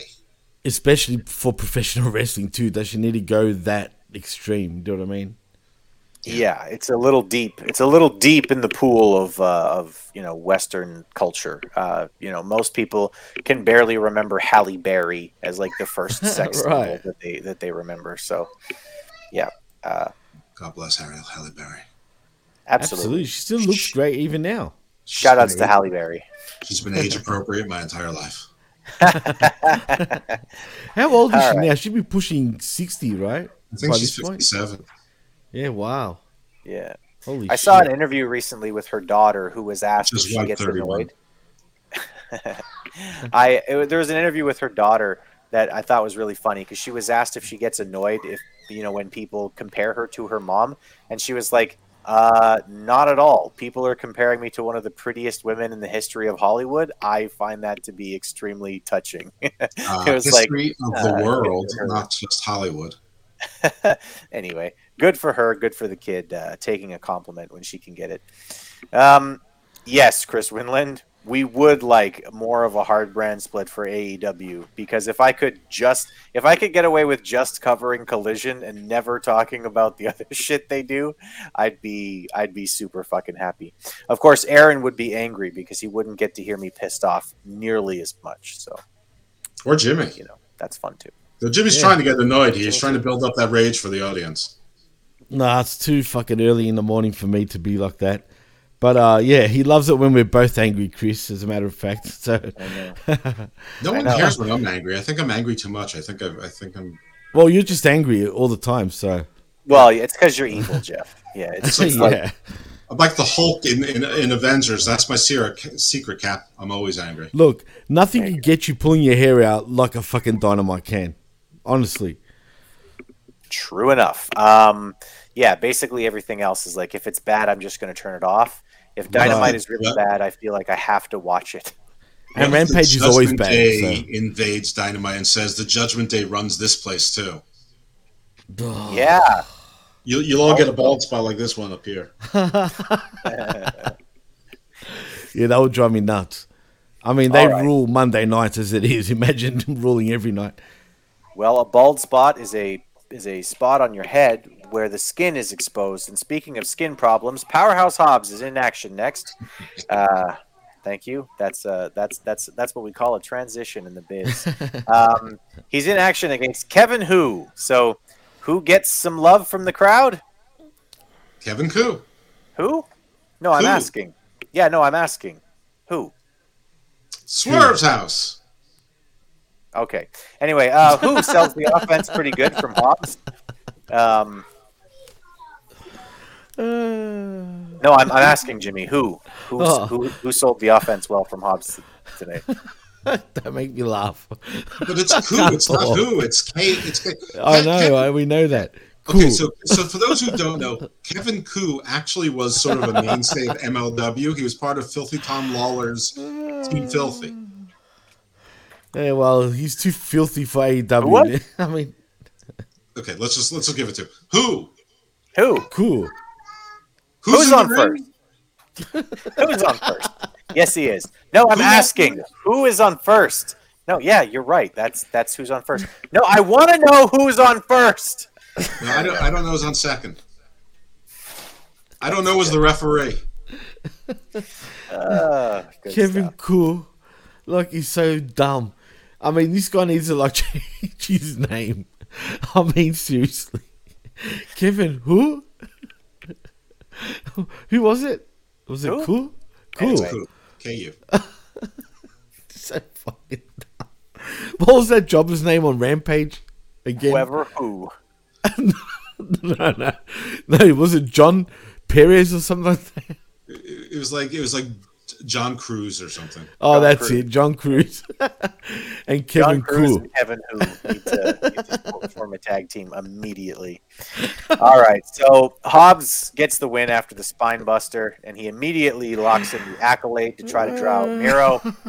But Miro is not stupid enough to run down to the ring and try to save Who, because why would anyone try to save Who? Because Who is a question about Who. Hobbs' version of the accolade is better than Miro's version of the accolade. Well, it looked hard. It looked like it was more painful. It's probably because Miro's done it enough to actual stars that he knows exactly what he can do to hurt people and what not to do to hurt people. Powerhouse Hobbs is just in there trying to like stretch Kevin Koo into Kevin Koo and Koo Kevin to two different people or whatever. So anyway, into a croquette.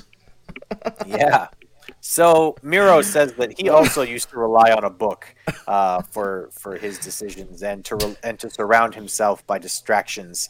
But Miro is godless and Hobbs is not, because Hobbs now prays to Miro, and then that's the end.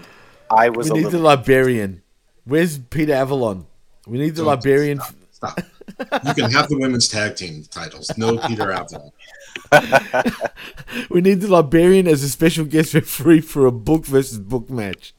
Right, and if Hobbs wins, then Miro has to become a Christian again. Rebaptized. Baptism on a pole.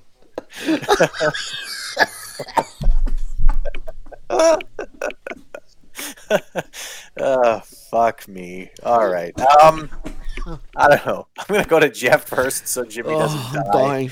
I'm dying. Jeff, what did you think of this segment? I liked the whole thing. I really did. Except like Hobbs's reaction at the end. It was clear he wasn't sure what to do. Like he wasn't sure if he was supposed to run back, if he was supposed to be smiling. I don't know if he was actually cracked up and they caught him laughing when he was supposed to be, or you know. But he was just standing in the ring awkwardly for a little bit too long. But I don't like Miro. I know that Miro is flirting with like going into the Ultimate Warrior level of types of promos, but he's still not. He's still on the safe side. I don't know how much longer he can carry this forward. I mean, it seems like it's going to have a lifespan on it, and it does work with the Book of Hobbs thing. I'm not sure where else it will work, but I don't know. I mean, I just hope that like Gilgamesh and Enkidu, these two become best friends. Yeah.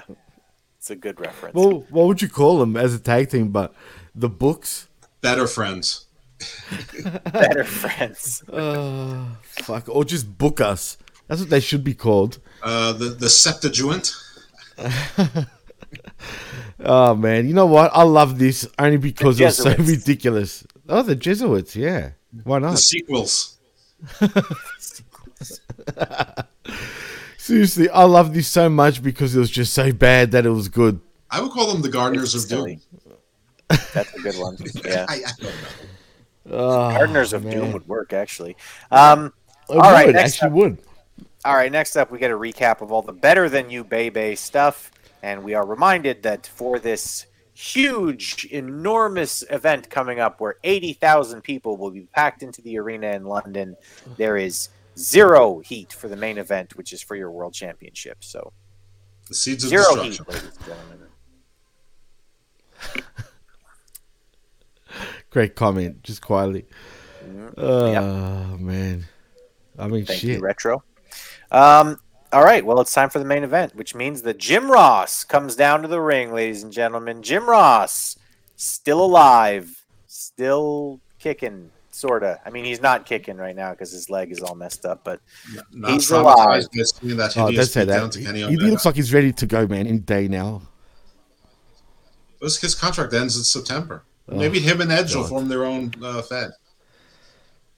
Yeah, Jim Ross and Edge just gonna go off and start their own Sexton Hardcastle Championship Wrestling. That would be great. Oh God. I mean, shit. I mean, I love JR, but damn it, man, he needs to I don't know, man. He's looking pretty bad lately. I'm sorry. He's got to retire just for himself physically, because he's still got it health. in terms of announcing. I love his announcing. I still think he's the best announcer that they've got on this show. Darby makes his way to the ring first. Jim Ross says that he's where he wants to be. He's a worldwide wrestling superstar. I'm not sure if that's exactly right yet, but hey, he's a big part of AEW, and yeah, I mean, I think if you would have told Darby Allin 10 years ago that in 10 years he would be in this position, he'd be pretty fucking stoked to hear it. So, good for him. Yeah, good for him, for sure. I mean, Darby is improved big time, man. I mean, we got to give him credit for that. I mean, yeah, sure, he's still an indie darling in many ways, but I like how I don't know if it's because he's starting to look a little bit older, which he still looks young. Don't get me wrong, but there's something different about him that just suits his character a lot more. Just the look of him, is it just me? Is he beefed up a little bit, even though it's not much, and I mean very minimal?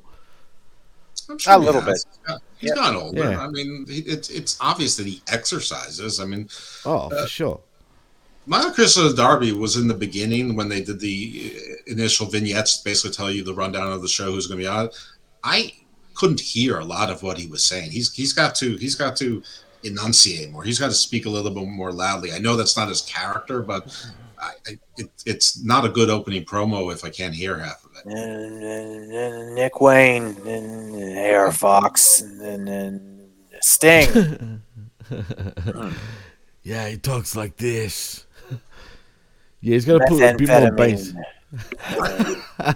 On this match, though, I know that they have to promote the pay-per-view coming up, but they told you that Darby Allin was going to face Luchasaurus for the TNT title at, I think, All Out. I think it's set for, not All In, which, I mean, if Christian won the match, beat Darby Allin, which we knew wouldn't happen, but if he did, wouldn't Darby Allin be knocked out of that title contention? So I didn't like that they promoted that match before this match occurred. They should have promoted it afterwards, because I would think that even though that's not the story that embedded in there, ingrained somewhere, is that if Christian won, Darby is no longer in title contention for Christian's title that Luchasaurus just happens to be holding for him.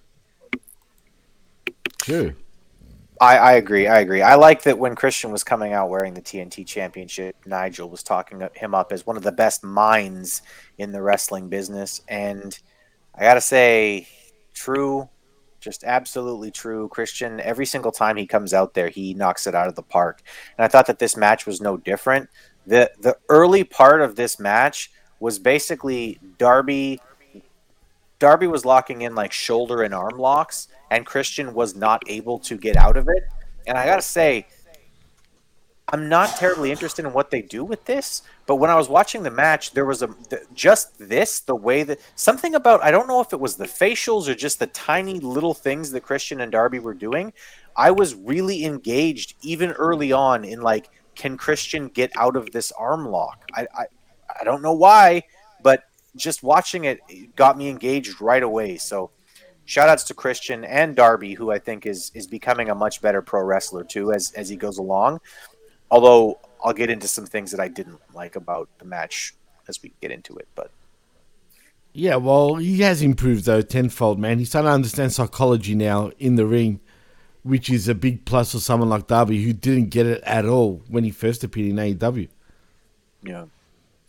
Yeah. Aaron Ben Shlomo's last comment there. I gotta say, He's right. I mean, when the man's right, the man's right.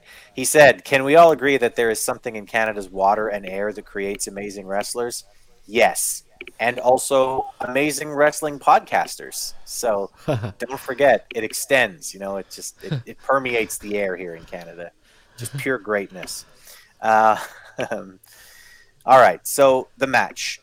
Darby sort of wins the early exchanges here. Christian basically gets an upper hand by taking Darby down and keeping him down, keeping him grounded. Jim Ross talks about how, if Darby's on the ground, he's not nearly as effective if he can't get it, if he can't get his legs moving and he can't get a head of steam, etc. Talks about how smart of a wrestling tactic that is for Christian. I like that the announcers were talking about how smart Christian is, because it's clear he's not fast. It's clear that he's not super strong.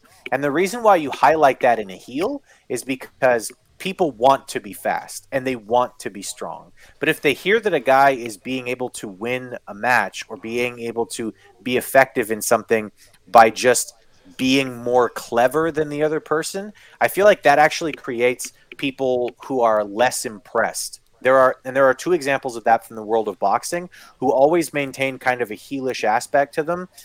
And I think that part of it was because you knew that they weren't physically more gifted than the guys that they were in the ring with. So the first one is Bernard Hopkins. I don't know that Bernard Hopkins was faster than anyone he was ever in a boxing ring with, or stronger than most of the people he was in a boxing ring with. But he was able to win because he was so smart. He would set traps and he was basically able to dominate, his matches cerebrally, right?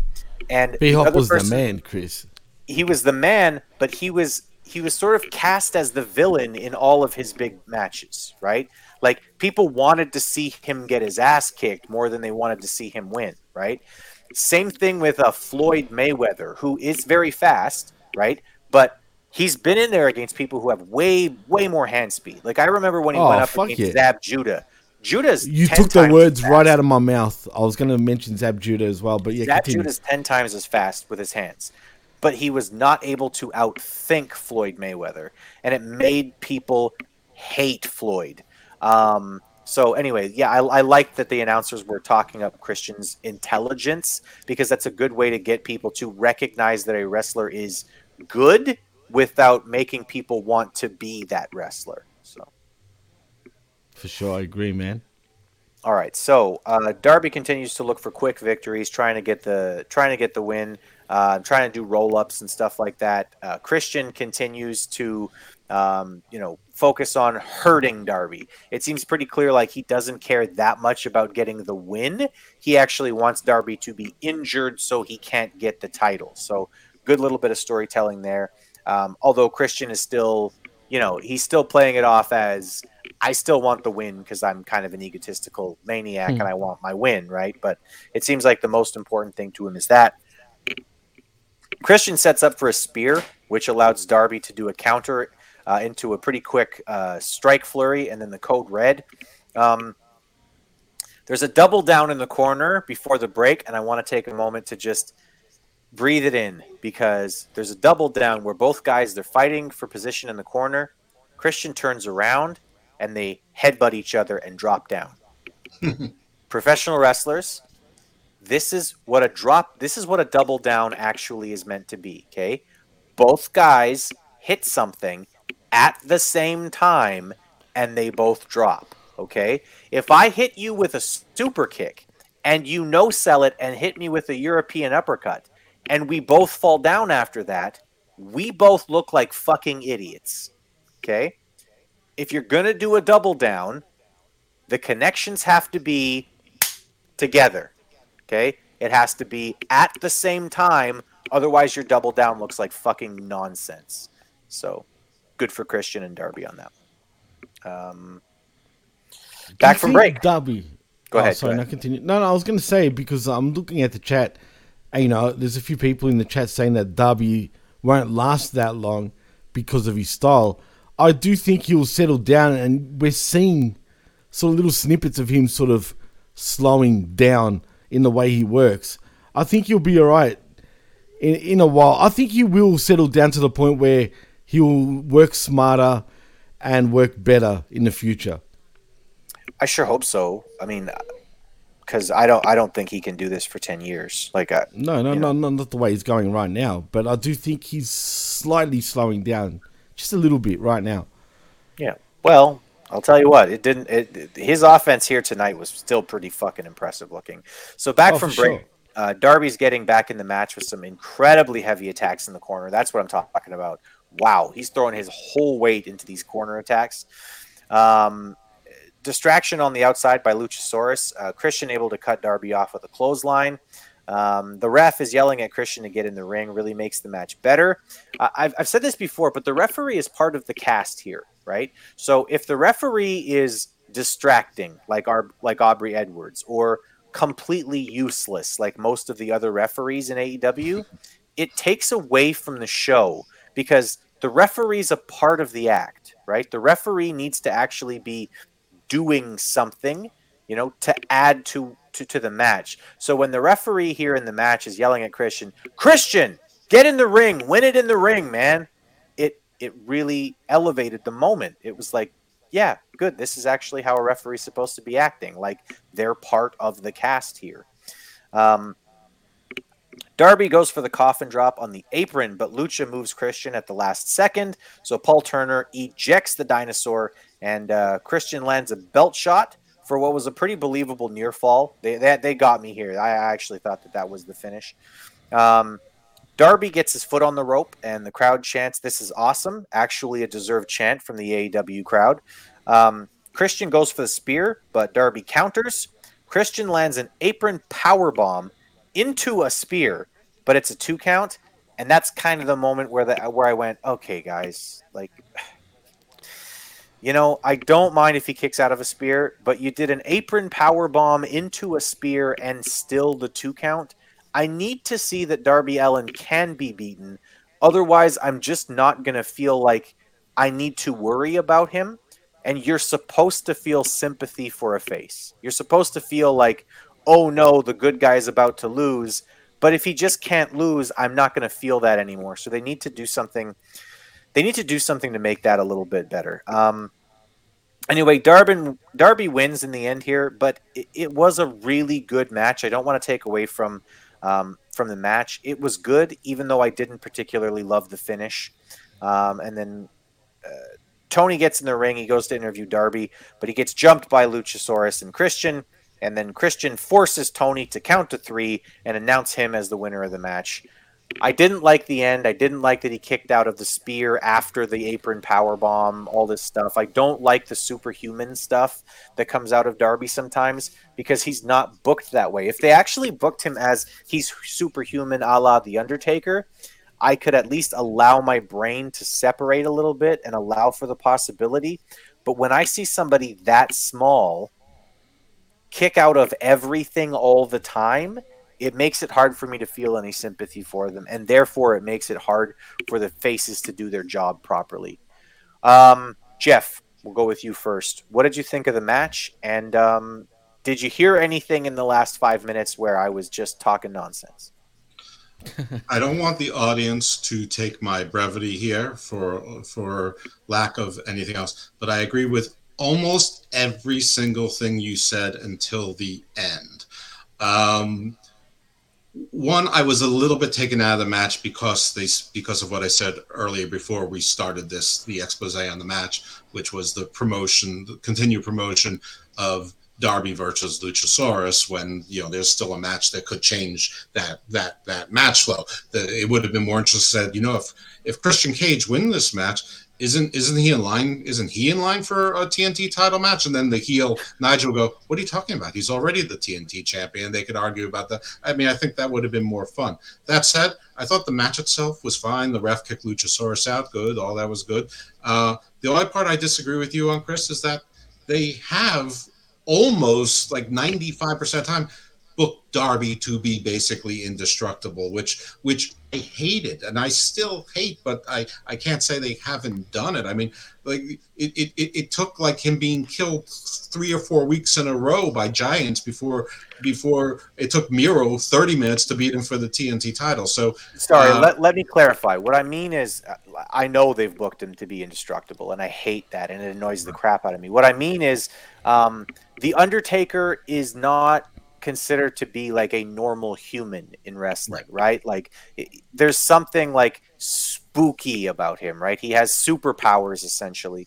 And if you were to book Darby Allin and tell me that as a character he has some kind of superpower, then maybe I could believe him being as indestructible as he is. Like if they were trying to convince me that he was injected with the blood of the Hercules or whatever, radioactive spider, sure, then I could believe it.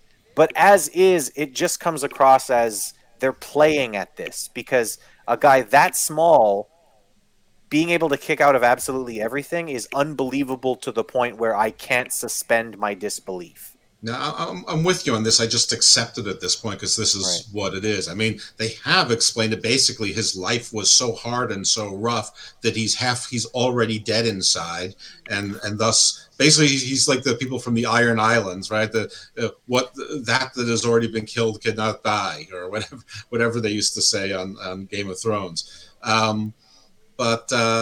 Yeah, I mean that's his thing, is that he's already half dead. Not to steal too much from A-Track Brown, but he can't be beat in these mean streets. I mean that's sort of the Darby Allin thing. And is it ridiculous? Yes, but has it been this thing the entire time? So I don't know why I buy it more with him than I do with Orange Cassidy, but they're both the same. Nothing can stop them, and even if something can hurt them, it won't stop them. Only something very, very extreme.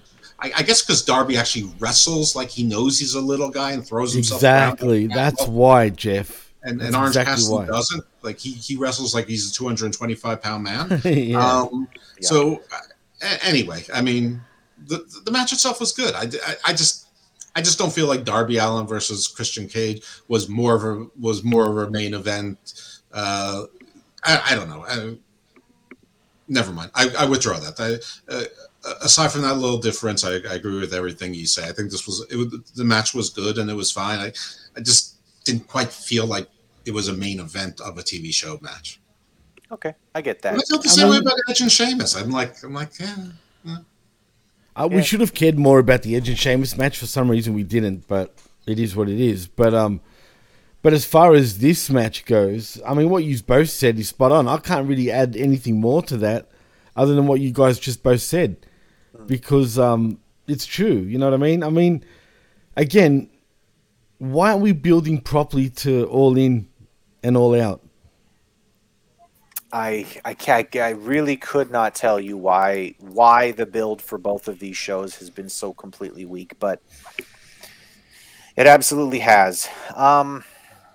Yeah, I don't know. As far as the show goes, let's go ahead and we'll give our letter grades and everything, and then we'll get the hell out of here inside of 2 hours like fucking bosses. I'm going to give this a B. It was a good show. It was still the best wrestling show on television. This doesn't hit the heights of some of Collision, so far, but I also don't think that you could say that this was the worst episode in 10 weeks. And good wrestling matches, some pretty good interviews. And I liked the way that we started with CM Punk being under the gold and everything. I thought that was clever and interesting, and I didn't see it coming until the very end. So, yeah, it's going to get a B from me. Jimmy, let's go to you first. Did you say B? A B. Wow. I'm going to say a D.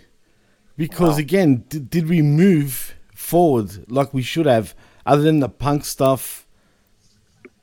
I mean, yeah, I don't know, B. I'm surprised with the Bs. I personally think this was the worst episode so far. For me, anyway. Okay.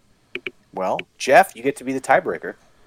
I think that last week was the worst, or maybe 2 weeks ago. I don't remember. There was 1 week where I gave it a C or C minus. I'm going to go with B minus. only because like I thought it was a solid B show in a vacuum, but because there's supposed to be this build to All In and All Out, it didn't quite do that. And part of that is just the impossible strictures that the AEW puts on things, where you're trying to promote 3 TV shows and 2 to 3 pay-per-views all at the same time, as well as, you know, giving nods to New Japan and AAA and everyone else under the sun at the same time. But there is such a disconnect between Collision and the rest of AEW that it takes away from the builds. So on one hand, it gives, and on the other hand, it takes away. So I'm going to go with B- just because it didn't build that much towards All In for me. But still, I would say it was the best wrestling show of the week. All right, good deal. Well, fellas, let's go ahead and do plugs. Jimmy, where can the people find you? Well, you can find me at DJ Mass Effects on Twitter, and also you can find us at the PWC Network. But like and subscribe right here at channelattitude.com, where for $5 you get the best talk in all of pro wrestling. MediaGroup.podbean.com and the PWC Network.podbean.com, and that's a wrap. All right, Jeff, where can people find you? On Twitter, Icarus Fell MD, and I know Jimmy gave out my secret ID on Machismo when I had to leave early, but I'm not going to repeat it. You can find me same places you can find these guys, on the PWC and the Hami Media Group. You can also find my wrestling podcast that doesn't involve these two. Hammerlock Hangover was just dropped today with Steve Pena. You can find that on the PWC, as well as other places. And you can find Garden of Doom and Garden Views on both Hami Media Group and the PWC, among other places. And Garden of Doom and Garden Views have almost nothing to do with wrestling whatsoever. So check those things out. Hope you like them. And that's all I got to say. $5 to the Hami Media Group, to the Ayatollah of WrestleRolla. Absolutely. Well, you can find me on Twitter. I'm at ChrisHams1. You can go there to read everything that I have to say about politics, pro wrestling, whatever the hell else comes to my mind. You can find me right here on HMG and channelattitude.com, where we do this show, where every Sunday at 10 o'clock Central Standard Time, after the Collision, we sift through the Wreckage. Yeah, good. You guys actually did it like in time that time. That was good. We're getting better at that, guys.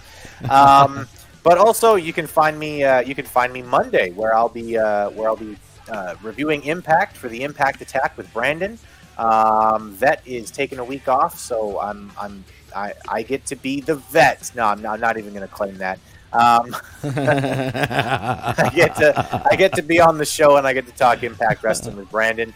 We will try to be as brilliant as we possibly can to make up for the fact that Vet's not there. You can also find me on the Smack Attack with John Enright and these two dudes, and on Rampage Uncaged. So those are the shows. You can find me on those shows. You can also find me on the PWC. That is the Pro Wrestling Coalition that I run with my friends here, Jimmy and Jeff. The vet is running from the law, says Retro Rocket Review. Well, I mean, maybe he flashed his gun at somebody angrily on the highway. You never know. Speaking of which, we didn't get a chance to talk about that because I didn't hear from FTR, even though Kevin Kelly told me that this week we were going to hear from FTR, and then we didn't hear from FTR. Actually, before we go, Chris, what do you think is going on there? I have no idea why you would announce it on TV and then not follow through. I get why he was on the poster. Okay, if you didn't know until yesterday that this happened, then okay, you can say, well, the poster was made already. We had, we had nothing to do with that. Had nothing to do with it. But why would you have your announcer say you're going to hear from FTR, who have been in the news a bit this week, and then not have them show up? What are you doing? It's weird. Well, they said we were going to hear from Miro in the announcement, and we learned he was in the building and he was on the video screen. I mean, this is consistent with. Listen, I think that Tony probably made the right call to do some amount of damage control and PR while it's still hot, and hope that this sort of fades away over the last week. And about that, I don't think he's wrong. I think it was sort of cowardly, but vignettes do count as hearing from somebody in wrestling, and I like to nitpick as much as the next guy, but we did in fact see a vignette where we did hear their voices, and it wasn't all stuff that we've seen on pre-recording, just 90% of it. All right, whatever. Good. We're all a little confused about it, what happened exactly and what is going to happen moving forward. So I guess, hey, that's creating some buzz. At least if he can make it to England, it'll be buzz worth paying off. So we're hoping that he can. And if we don't hear anything before the pay-per-view, then I guess we just gotta cross our fingers and hope we hear from him. But for Jeff Lippman, for Jimmy T, I've been Chris Ambs. You've been a wonderful audience. Thank you to everybody in the chat. Thank you to everybody who listens and who maintains our wonderful standing here at HMG and channelattitude.com. We love you. We really honestly appreciate everything that you guys do to help make the shows better. And thank you very much for everything that you do. Good night. Bye-bye. Olay. Jeff? Stay with my friends. All right. Peace.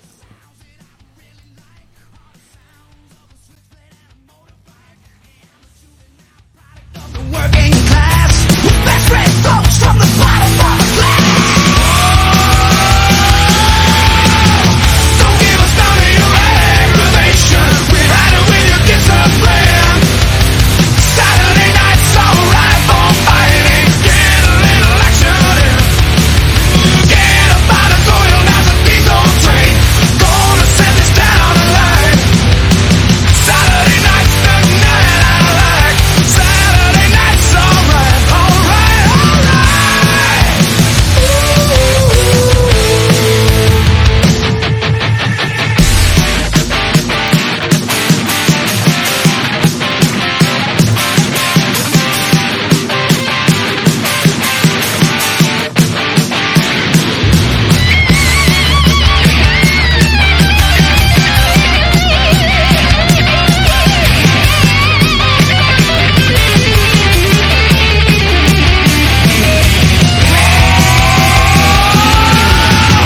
Don't give us none of your aggravation. We're riding with your discipline. Saturday night's alright for fighting. Get a little action in. Get up out of soil, now's a diesel train. Gonna send this down the line. Saturday night's the night I like. Saturday night's alright. Saturday, Saturday, Saturday, Saturday, Saturday, Saturday, Saturday, Saturday, Saturday night's alright. Saturday, Saturday, Saturday, Saturday, Saturday, Saturday, Saturday, Saturday, Saturday night's alright. Saturday, Saturday, Saturday, Saturday, Saturday, Saturday, Saturday, Saturday, Saturday night's alright.